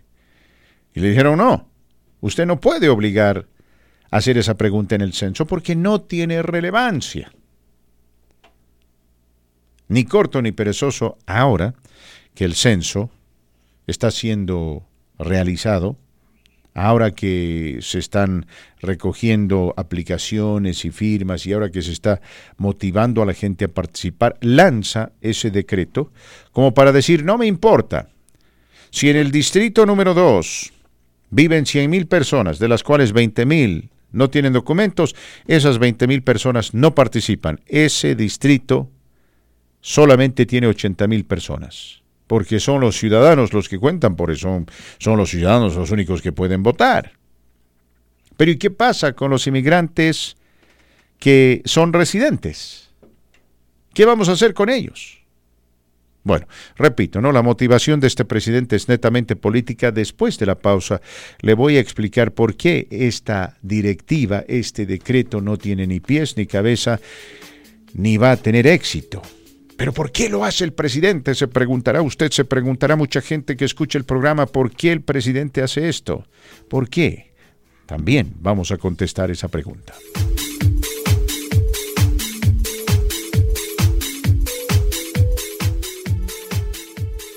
$725-2300-00-725-2300-00. Ponga atención a lo que Fernando Sergio va a compartir con usted referente a esta acción ejecutiva que ha dado a conocer hoy la Casa Blanca respecto a nuestra comunidad migrante. Y ahí está. Para el que llegó a visitar la Casa Blanca y alabó al presidente Trump diciendo, es usted lo máximo, respeta la soberanía, respeta a los migrantes documentados o indocumentados, nos respeta mucho, cosa que le agradecemos. Para no entrar en detalles, ¿no? Bueno, ahí está otra de las travesuras del presidente Donald Trump, irónicamente como dándole respuesta a los elogios que hiciera Andrés Manuel López Obrador y al mero de esos productos de frijoles, perdón Sergio, para no darle más publicidad. Yo en lo personal tenía 2 botes y lo digo en serio y los tiré a la basura, Fernando. No me gusta tirar comida, pero en este caso pues no me pude contener la molestia, el enojo, ¿no? Y no es coincidencia que ambos, el ejecutivo de estos productos alimenticios y el hombre que lleva las riendas del país mexicano, pues hayan hablado muy bien del presidente Donald Trump. Todo fue muy bien orquestado, Sí, muy señor. bien orquestado desde la Casa Blanca. Bueno, bienvenidos mis amigos a la tercera hora de su programa La Voz del Pueblo, 97.7 frecuencia modulada, 1280 de amplitud modulada y el internet. Por favor visite nuestro sitio web www.quebueno1280.com para escucharnos en vivo y en directo. Vamos a hablar de eso en cuestión de minutos. Marco Martínez, vamos con llamadas telefónicas. ¿Con quién hablamos en La Voz del Pueblo? ¿Aló? ¿Cómo estás? Bienvenido al programa, mi querido amigo. Se le fue la llamada. También se le fue la llamada. Línea 26. Le dije que no use la línea Ninel Conde. Pues sí, yo ya hablé con el ingeniero que ya le dije que cambiar el plástico. Que cancele la línea Ninel Conde. 725-230000, mis queridos amigos. 725-230000. Repito, 725-230000. Don Rómulo me envía un mensaje y me dice, Fernando, el distrito 1 le pertenece a Diana Diguet, no el distrito 2, y tiene toda la razón. El distrito 1 es el distrito de la representante Diguet del Distrito 2 le pertenece al representante Joe Negus, quien está casado con una ciudadana mexicana. Vamos con llamadas telefónicas. ¿Con quién hablamos? Buenas tardes, mi nombre es Hilda. ¿Cómo estás, Hilda? Bienvenida al programa. Muy bien, muchas gracias. Tengo una pregunta. Pregúntame. ¿Me podría explicar, por favor, qué derechos tienen las personas que dan positivo del COVID-19? Lamentablemente, uno de mis cuñados, junto con su familia, dieron positivo. Mi cuñada está en el hospital y mi cuñado, junto con sus hijos, están aislados. Ya llevan 10 días. El mayordomo de mi cuñado le pidió que se presentara el día de ayer a trabajar. Uh-huh. Entonces, otro mayordomo que ignoraba el caso que estaba pasando con mi cuñado, le dijo que no, que se regresara a su casa hasta que llevara la prueba donde él está dando negativo. Sí. A la persona que está encargada de recursos humanos le dijo que ya no le podían pagar más porque ya le habían pagado a 10 días. Ajá. Entonces él le dijo que él tenía entendido que eran 14 días lo que le podían pagar y le dijo que no, que solamente eran 10 días. Entonces la persona de recursos humanos le dijo que metiera entonces sus vacaciones. Uh-huh. Y él le dijo que no, porque él las va a necesitar para ahora que regrese mi cuñada del hospital. Dijo, es que ya no podemos pagarte más. El día de hoy él va a ir a hacerse la segunda prueba para saber si todavía está infectado o no. ¿Qué es lo que podemos hacer, Sergio Fernando? Muy bien, muchas gracias por tu llamada telefónica. En cuestión de minutitos te vamos a contestar la pregunta. El 16 de junio, el estado de Colorado implementó un acta que se llama The Healthy Families and Workplace Act. Y más adelante te vamos a decir cuáles son los derechos de tu familiar. Lógicamente aquí lo más importante es su salud. Lo más importante es su vida. Entonces él tiene que cuidarse mucho y cuidar la familia, cuidar la vida de sus familiares. Lamento mucho que su señora esposa esté en el hospital. Ojalá la recuperación sea pronta.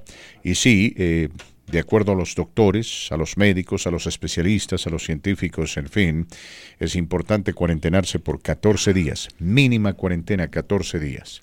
Entonces, si alguna persona quiere despedir a tu esposo por esto del COVID-19, hay que presentar una queja con el Departamento de Trabajo. Pero en fin, vamos a contestar tu pregunta más adelante. Y Marco Martínez. Ojalá se restablezcan. Marco Martínez, ¿por qué Fernando, cree usted el presidente Donald Trump está implementando esta medida? Ha dictado ese decreto relacionado con los distritos congresionales y particularmente aquellos que tendrán que ser reajustados debido a que tienen más gente, más población.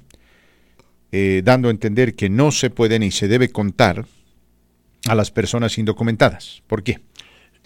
Tiempos electorales, politizar y lo más importante, lo que usted mencionó, Fernando Sergio, lo que usted mencionó precisamente, tratar de complacer a su base antiinmigrante, a los supremacistas blancos sobre todo, Fernando Sergio, y tratar a toda costa de evitar el crecimiento de nuestra comunidad, que nuestros hijos sean ciudadanos americanos y tengan el derecho a votar, Fernando Sergio. Estos son algunos puntos, ¿no? Entonces, Trump no ha cambiado, el presidente Obrador se equivocó. No, el presidente Obrador se equivocó, yo lo dije desde un principio, se equivocó de la A a la Z, al igual que el señor de estos productos alimenticios, pero más que nada que fueron utilizados. Yo le dije, va a comenzar una cacería de brujas conforme se va acercando el tiempo electoral en nuestra comunidad inmigrante. Y esos audio videos que dejó el presidente López Obrador alabando a su homólogo Donald Trump van a ser utilizados tarde o temprano. Fue un plan orquestado. No sé qué le dio a cambio el presidente Donald Trump, porque tuvo que haber una concesión ahí, un tratado para que López Obrador hablara de tal forma. Mojo, son especulaciones extraoficiales. Se dice que vino a pedir dinero, en serio, porque México lo necesita, Lo necesita, no insumos de salud, no, necesita dinero México, mucho dinero necesita por lo que está ocurriendo, eso es lo que se está manejando, más allá, no sé, es extraoficial, pero definitivamente y que cambió, no, para nada. El señor López Obrador se equivocó totalmente, Fran Sergio.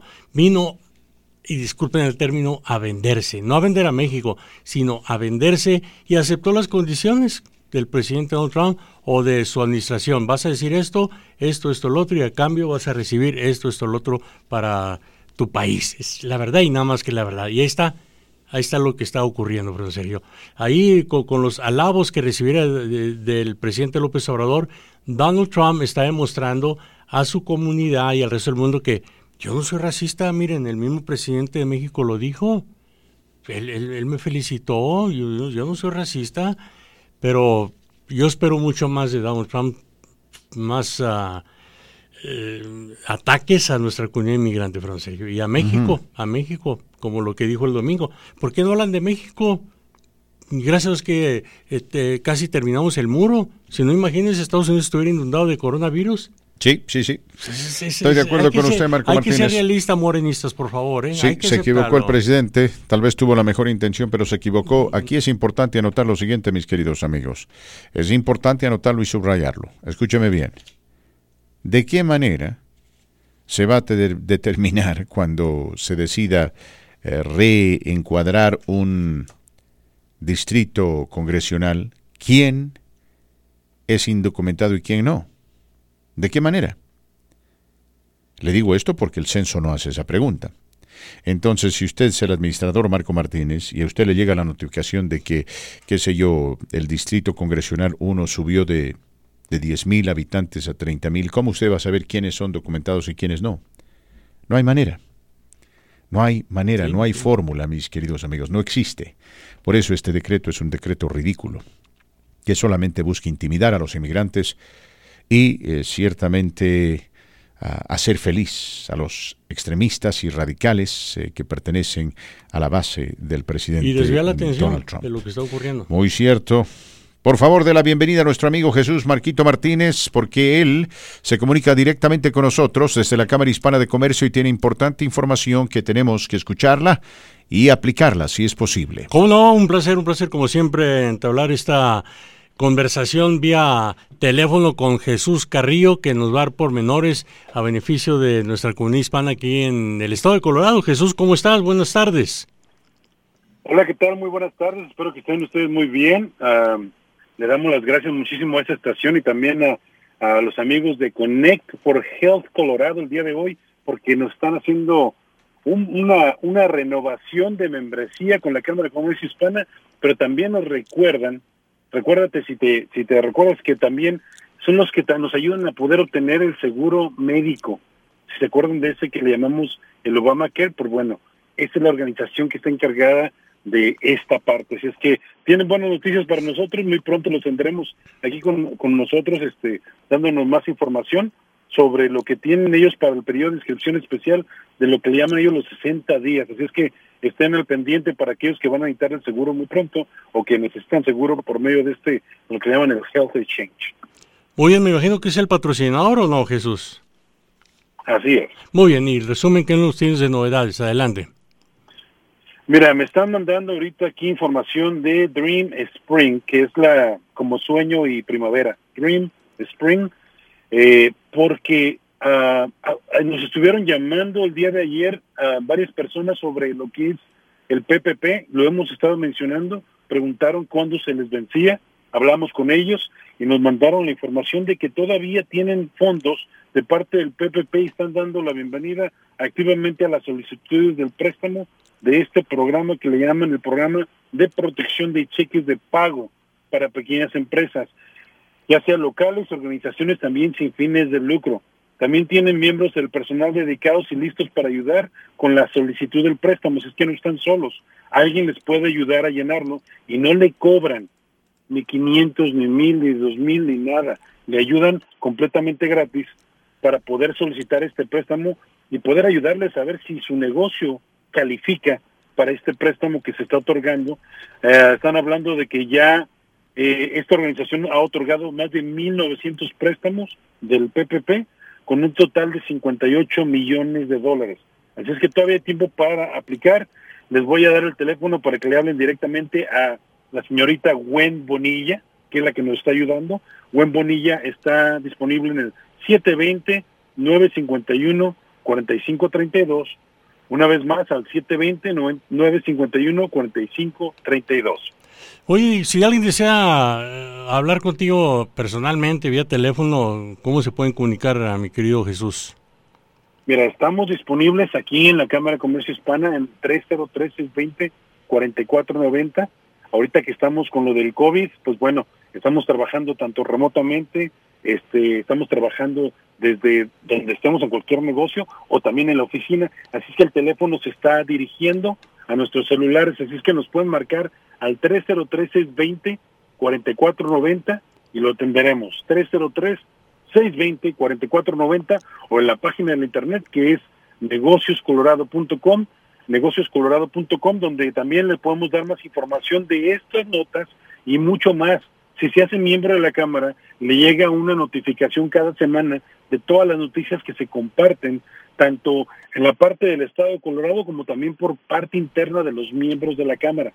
Así es que eso es un gran beneficio para estar al pendiente de qué es lo que está pasando en el mundo de los negocios y de esa manera que los negocios puedan tener, hacer como decisiones más acertadas para que le puedan beneficiar a su negocio. Muy bien, ¿algo más, Jesús, que quieras añadir? Nada más lo que quiero decir es de que ya se está acercando lo que es el Census 2020, estamos a la vuelta de la esquina con lo que dicen que tocando puertas, ya les van a llegar mucha gente, aquellos que no mandaron su formulario por correo, así es que estén pendientes, sean amables, ellos nos van a ayudar a contarlo a usted, a sus niños, a todos los que estén en su casa, cuentan. Vamos bien, estamos más o menos en el 70% en comparación a nivel nacional que van en los 60%. Colorado está haciendo un buen trabajo, aunque todavía hay áreas que dentro del área metropolitana y algunas otras rancherías por ahí que están todavía en los 50%, así es que le pedimos que se haga contar, es muy fácil, el formulario toma menos de 10 minutos, se puede hacer todavía por internet, nos están permitiendo que todavía podamos mandar este formulario hasta octubre 31. Pero si le llega alguien a tocar a su casa, por favor, con todo el respeto, sea amable, déle la información y esperemos que como nosotros, como tú, como Fernando, como yo, nos hagamos contar. Muy bien, muchas gracias, Jesús. Nos escuchamos mañana, ¿verdad? Mil gracias a ti, Marquitos, por tenernos aquí con tu radio, tu audiencia. De parte de la Cámara, a ustedes, les agradecemos muchísimo. No, hombre, al contrario, al nombre de Fernando Sergio, titular de La Voz del Pueblo, te agradecemos, Jesús Carrillo. Vamos a pausa comercial, regresamos con más en La Voz del Pueblo. ¡Están pegando! Grupo Firme. Lenin Ramírez.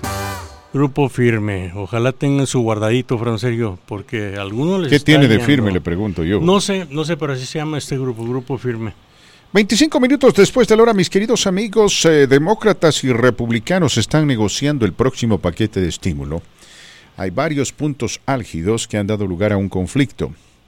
El presidente de los Estados Unidos quiere implementar una rebaja a los impuestos conocidos como payroll taxes.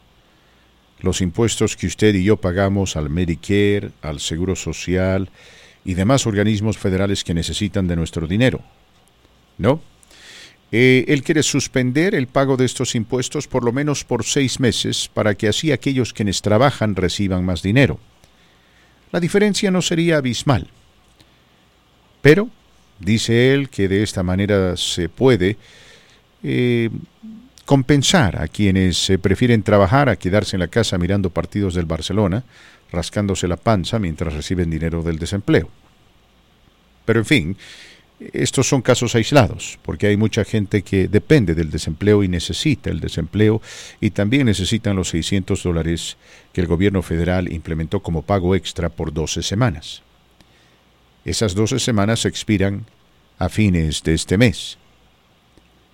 Y muchos dentro del Congreso no quieren que se envíen más esos $600, que ya no se distribuyan, que de ahora en adelante el dinero del desempleo conmesurará a la cantidad de dinero que usted gana o ganó, o los créditos que tiene con el Departamento de Trabajo. Es decir, si usted ganaba $100,000 al año, va a recibir la mayor cantidad de dinero posible. Me parece que ahora son $420. De esto no estoy seguro, pero podemos averiguar. $420 a la semana, ¿no? Lo irónico de todo esto, y este es un insulto a la inteligencia, es que usted, mi querido amigo, al final del año tiene que pagar impuestos sobre ese dinero del desempleo que recibe. Qué ridículo, ¿no? Esté usted desempleado y tiene que pagar impuestos. Pero en fin, otro punto álgido está asociado precisamente con los inmigrantes indocumentados. Deberían ellos recibir dinero. Los más importantes representantes del Partido Demócrata dicen que sí, que cualquier persona que paga impuestos tiene que recibir dinero. Y aquí hay que tomar en cuenta lo siguiente, hay mucha gente indocumentada que ha recibido dinero en el último paquete de estímulos, siendo indocumentada porque tiene un seguro social válido y lo trabaja. Y el gobierno no tiene la capacidad de distinguir entre aquellos que tienen un seguro social válido y son residentes o ciudadanos y aquellos que no. Porque mucha gente vino a este país hace mucho tiempo cuando los números de seguro social pues estaban disponibles sin problema alguno. Era increíble, usted iba, entraba, me parece, a un DMV o a una agencia de seguro social y tramitaba su seguro social en un 2x3. Ahora, claro, las cosas han cambiado, pero esos números son legales, son válidos. El último paquete de estímulo también discriminó en contra de ciudadanos estadounidenses, aquellos quienes están casados con cónyuges que no tienen documentos. Los trataron como ciudadanos de segunda clase y para colmo castigaron a toda la familia. Imagínese usted una familia de 5 ciudadanos y un indocumentado. El indocumentado es el esposo. La esposa es ciudadana, los 5 hijos son ciudadanos. Ninguno recibió un solo centavo. Exabrupto mayúsculo, insulto a la inteligencia, una canallada. Porque estamos hablando de ciudadanos americanos. Entonces, para evitarnos de problemas y estupideces, toda persona que pague impuestos debería recibir este dinero, porque al fin y al cabo esa gente, la gente que no tiene documentos pero trabaja, también forma parte de la economía. Y como forman parte de la economía, como son miembros activos de nuestra sociedad, como contribuyen a la grandeza, a la economía, a las arcas de esta nación, tienen también responsabilidades y requieren de ese dinero. Cualquier persona con 5 sentidos o un poco de materia gris en la cabeza lo vería así. Usted, yo, Marco Martínez. Pero sabe que en la política no precisamente los más brillantes nos representan. Porque hay muchos oportunistas, ¿no? Realmente tontos. O gente que está sumida en su ideología y no puede aplicar un poco de lógica. Hace años atrás, recuerdo que el empleado de un doctor a quien conozco, no lo voy a mencionar, se lanzó, ¿no? Inició su campaña para buscar ser el próximo representante de determinado distrito. Y cuando la elección terminó, perdió por menos de 2 puntos, fíjese usted. Creo que era 1.2 la diferencia. Su rival sacó 46.2 y creo que él sacó 45%, algo así. Fue una elección apretada. Y comentando con este doctor precisamente de esa campaña, de ese proceso electoral en el cual su empleado no tuvo suerte, se me ocurrió preguntarle y decirle, ¿y por qué usted no lo apoyó de manera más efusiva? ¿Por qué no organizó un encuentro comunitario para recaudar fondos, etcétera? Y me miró y me dijo lo siguiente, Marco, me dijo, ¿sabes por qué no lo apoyé? Me dijo, no es por envidia y no es por maldad, es un buen empleado. Pero Dios mío, decía él, si alguien va a ir a representarme a Washington, que por lo menos sea más inteligente que yo. Y luego me dijo, su opinión, tal vez usted la juzga de arrogante, me dijo, la mayoría de la gente que está ahí en Washington es gente tonta. Gente que no tiene ni la mitad de tu coeficiente intelectual. están ahí por oportunismo, por favoritismo o porque simplemente les encanta el juego de la política y son buenos en ese aspecto. O como otros dicen, no, la política es el Hollywood de la gente fea.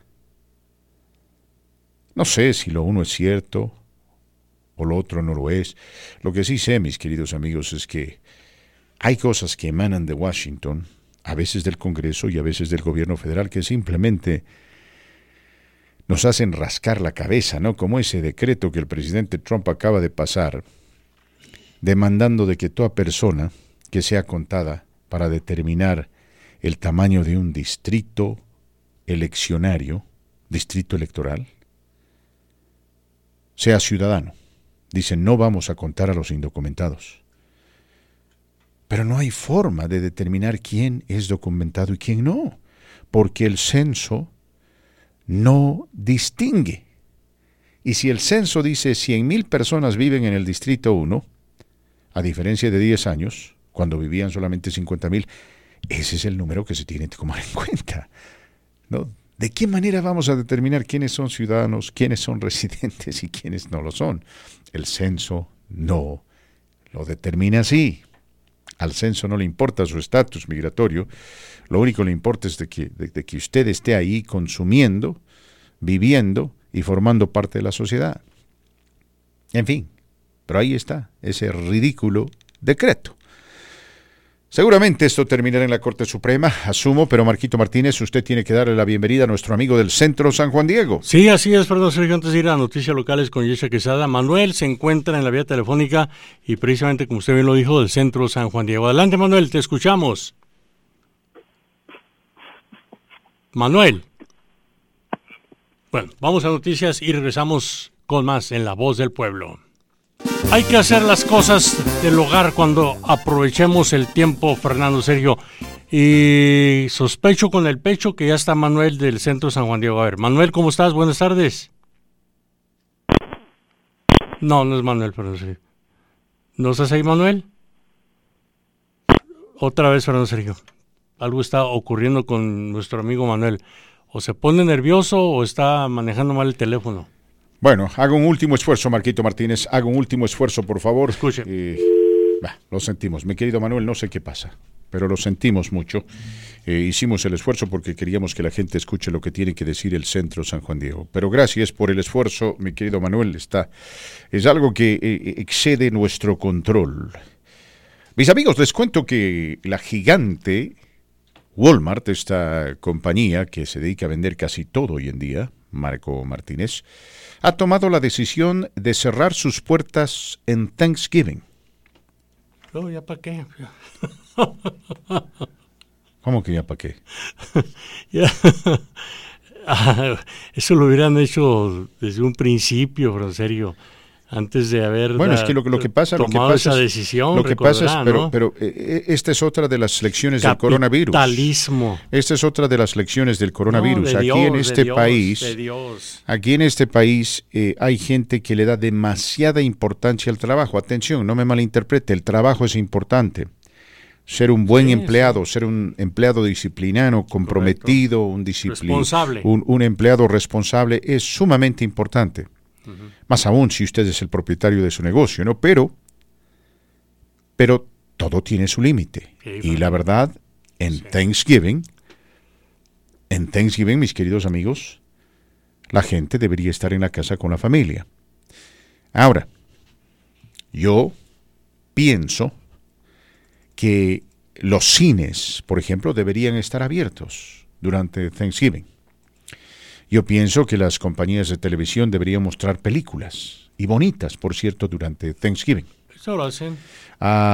Muestran el fútbol americano, entiendo, y los jugadores de fútbol americano ganan miles de millones de dólares y tal vez deberían también estar jugando para distraer a la gente. Yo recuerdo, Marco Martínez, en 3 o 4 oportunidades transmití fútbol americano en Thanksgiving. Sí, a mí me gusta ver los juegos en Thanksgiving al lado de la familia. Déjeme decirle, estuve precisamente en Dallas una vez cuando los Broncos derrotaron a los Cowboys. Qué bueno, ahí se dio cuenta quién es el mejor equipo, me gustó. Y los Broncos derrotaron a los Cowboys a camino a su segundo Super Bowl, creo, y estuve ahí y precisamente nos dieron de comer ahí el pavito y la papa majada y demás. Uh-huh. Hubiese preferido estar con mi familia, pero tenía un compromiso con esta estación y con la audiencia. Sin embargo, creo que la gran mayoría de los trabajos deberían estar cerrados. Sí. Creo que esta estación debería estar cerrada y ha estado cerrada en los últimos años. Hemos simplemente tocado música. Porque es bueno que las familias tengan la oportunidad de reunirse en Thanksgiving, más aún en medio de esta crisis, ¿no? Donde tal vez sea un poco difícil, pero no imposible. Pero Walmart ha tomado esa decisión. Walmart dice, no vamos a abrir en Thanksgiving. Nuestros empleados han pasado por momentos muy difíciles, se han tenido que sacrificar personalmente para ayudar a la gente, se han tenido que sacrificar para que nuestra tienda continúe ofreciendo servicio y productos. Y exponerse, sobre todo. Exacto, exponerse a pesar de que están recibiendo un bono especial por trabajar en estas circunstancias. Creo que habían merecido ahí, perdón. Y dijeron, vamos a cerrar en Thanksgiving. El día siguiente, al día siguiente de Thanksgiving, usted sabe Thanksgiving cae un jueves. Al día siguiente, ¿qué se viene, Marco Martínez? El Viernes Negro. El Viernes Negro. El Ahora, Black ¿cómo Friday van a manejar eso del Viernes Negro ándele, mire, en medio de esta pandemia? Tiene muy buen punto, yo no lo había analizado, Fernando Sergio. Sí, alguien me preguntó el día de ayer, ¿cómo irá a ser la Navidad? Le dije, mira, si pasa todo, que ojalá Dios quiera, ya no va a ser lo mismo.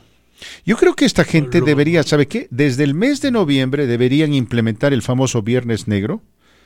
Y deberían implementar lo que sé yo todos los fines de semana, si es necesario, para que la gente tenga la oportunidad de visitar la tienda con calma y determinar qué es lo que necesita y no. Porque el problema del Viernes Negro y mucha gente, Marco Martínez, es que compran lo que no necesitan.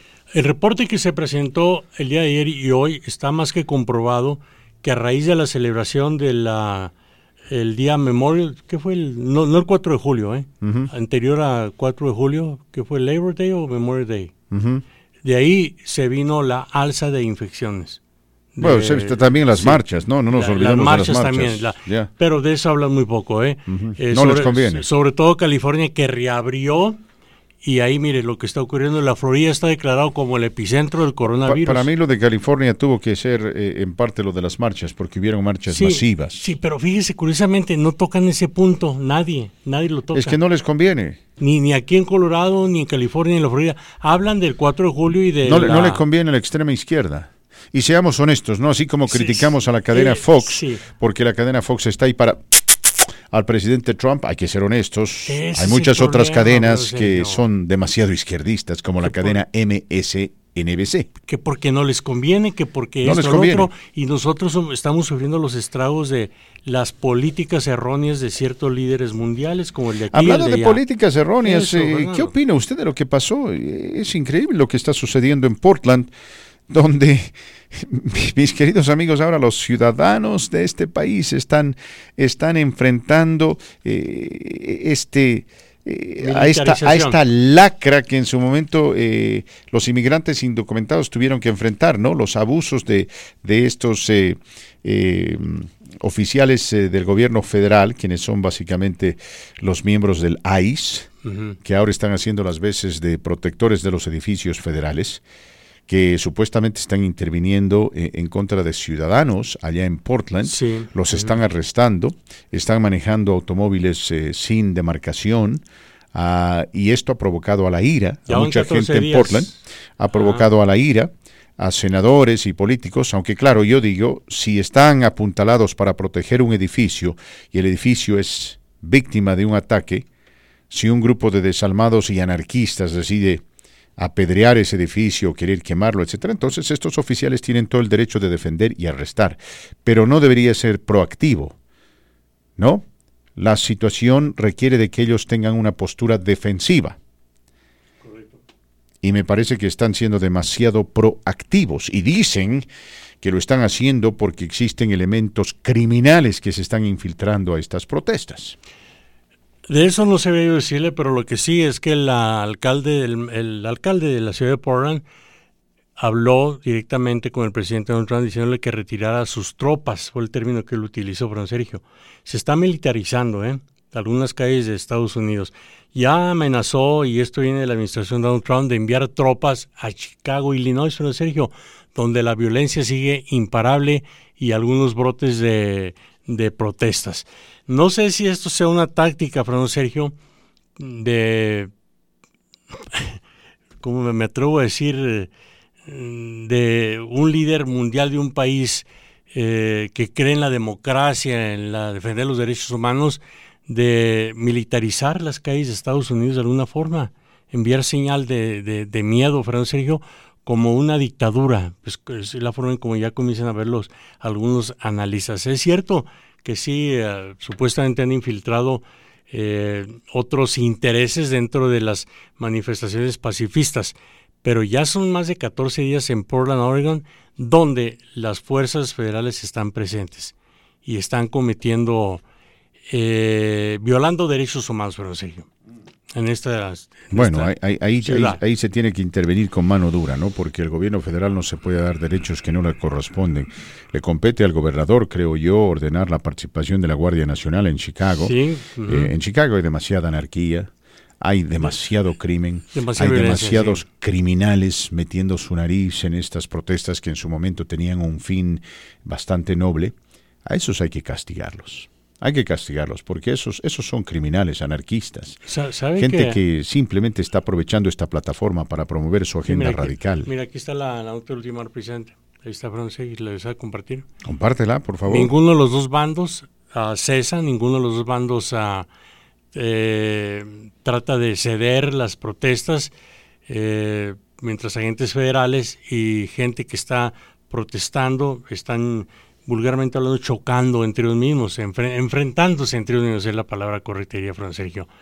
Y esto el temor es que vaya a continuar, y voy a adelantar también a lo que algunos han hablado extraoficialmente. Vienen las elecciones, Fran Sergio, y con las amenazas que este hombre ha lanzado, de no sé si conceder mi derrota, como lo dijo el domingo, I don't know, let's see what happens, vamos a ver qué es lo que ocurre. Tiene miedo de que este hombre provoque precisamente a supremacistas blancos para que el día de las elecciones, pero en serio, intimiden a la gente que va a salir a votar. O sea, es lo que están temiendo, un cambio histórico en estas elecciones, Fernando Sergio. Y ojalá no, pero creo que eso va a ocurrir, yo soy sincero. Veremos enfrentamientos como nunca en un día electoral presidencial, como nunca se había visto aquí en los Estados Unidos, Fernando Sergio. En fin, Marquito Martínez, en fin, es lo que es, digo yo, mis amigos, tenemos que ir a la pausa. Al regresar de la pausa les voy a contar cómo el gobierno estadounidense está empezando a vigilar de manera bastante detenida a ciudadanos de la China y también las 3 actividades, o si usted quiere, los 3 pasos que usted puede tomar para ayudar a mitigar el resurgimiento del coronavirus. Marquito Martínez, pero 3 consejos para la gente que nos escucha. Por favor, compártalos. Para evitar el coronavirus, o por lo menos para ayudar a mitigar lo que está sucediendo, esta especie de resurgimiento de esta desgracia a nivel nacional, particularmente en algunos estados donde los números cada vez van en aumento. Les recuerdo que aquí en el estado de Colorado, por las últimas 5 semanas, ha habido un aumento cada semana de infecciones de gente enferma. No es un aumento espectacular, no es algo que todavía no nos quite el sueño, pero sí ha empezado a preocupar. ¿No? En el Jornal de Medicina, PLOS, PLOS, así por sus siglas en inglés, han publicado un interesante modelo asociado con la pandemia, y lo que recomiendan son 3 pasos. Y qué simples son estos pasos, mis queridos amigos, son estos pasos para poder ser implementados. No le toma mucho a usted, tampoco me va a tomar mucho a mí. El estudio dice que el 50% de los casos que estamos viendo hoy podrían ser eliminados eliminados. Atención, no dice que hay un método perfecto, pero dice que si cambiamos simplemente nuestra forma de actuar y todos trabajamos de manera conjunta y disciplinada, definitivamente vamos a tener éxito. Y qué simples son. Primero, lávese las manos continuamente. Segundo, mantenga la distancia social. Y tercero, póngase la máscara. Eso es todo. Eso es todo, Marco Martínez. Tan sencillo, Los 3 pasos que cada uno de nosotros podemos tomar o adoptar para mitigar el resurgimiento de este virus, de esta desgracia que está afectando a tanta gente. Mientras tanto, el Departamento de Estado anunció que varios hackeadores, quienes querían robar información asociada con la vacuna, no solamente venían de Rusia, sino también de la China. Así que los chinos también nos quieren robar la información. China, mis queridos amigos, para mí es un país enemigo de los Estados Unidos, al igual que Rusia. ¿Cómo no? Esos son los enemigos de los cuales nos tenemos que cuidar. Ojo, esto no quiere decir que vayamos a atacar, a despreciar, a insultar a la gente de origen chino que vive aquí en los Estados Unidos de América, sino que nos enfoquemos en ese país y en el riesgo que representa para esta democracia en vez de estar perdiendo nuestro tiempo con México, como algunos lo hacen, particularmente los de la extrema derecha, los supremacistas aquí en este país. Bueno, un aviso, ya van a comenzar a revisar ciertas bodegas donde hacen sus fiestas privadas y eso me da mucha alegría porque no se vale que mientras uno se cuide, alguien y algunos realizan estas pachangas. Le digo porque hay mucho video y las autoridades ya han confiscado varios videos. ¿Gracias a qué, Fernando Sergio? Al Facebook. Esta gente, Dígase, para mí esta gente debería ser arrestada. No, por eso van a hacerlo en Texas. Y le voy a decir por qué. Porque comprometen al sistema de salud. Claro, y aún... No, crean un perjuicio. Porque si uno de ellos se enferma y está camino a la muerte, hay que hospitalizarlo. Y esa cama ocupa espacio, es decir, esta persona ocupa una cama y por lo tanto priva a otra persona genuinamente enferma de poder ser atendida. Yo aquí en su programa lo he expuesto en varias ocasiones, que me he dado cuenta que en varias bodegas... ¿Y en cuánta gente está en la bodega? El último video que vi anoche, precisamente, se lo tengo que compartir, llegando a la casa se lo envió Fernando Sergio. Yo diría que un poco más de 50, pero la mayoría son jóvenes y no tan jóvenes, me explico, ¿no? Ya y hay música y hay alcohol. Música en vivo, Hay alcohol, no se imagina usted, Fernando Sergio. Digo, no es que me asusten, ni no, para nada, pero yo hablo de este tiempo de pandemia. Bueno, las autoridades han recomendado que las personas no organicen ningún tipo de fiesta que exceda 10 personas. No, esto es más de 10 personas y ciertas y barras... ¿sabe qué? Ya en varios vecindarios la policía se ha presentado a distintas casas porque los vecinos denuncian. Los vecinos denuncian y pues son tan inteligentes los chavitos de hoy día que suben las fiestas al Facebook. Y es donde la policía se ha dado cuenta y van a empezar este fin de semana a realizar estos cateos. En ciertas barras también, y me dio gusto, que van a empezar a revisar algunas barritas, algunos nightclubs que están operando como sin nada, Fernando Sergio. Hay un especial que después lo vi el nombre y me sorprendí la cantidad de gente, Fernando Sergio. No se vale, por eso estamos como estamos, Fernando, vámonos. Así es, Marquito Martínez, nos tenemos que ir, vamos a identificar la estación, se viene nuestra amiga Yeshabet, la regia, que le va a tener un programa muy bonito. Gracias, amigos, gracias por estar con nosotros, por formar parte de esta la gran familia de la Voz del Pueblo, gracias por acompañarnos y por favor, el consejo de siempre, ¿no? Por favor, cuídense mucho, que Dios me los bendiga, nos reencontramos mañana. Oiga, voy a preparar unos tacos con chipotle, ¿me gusta?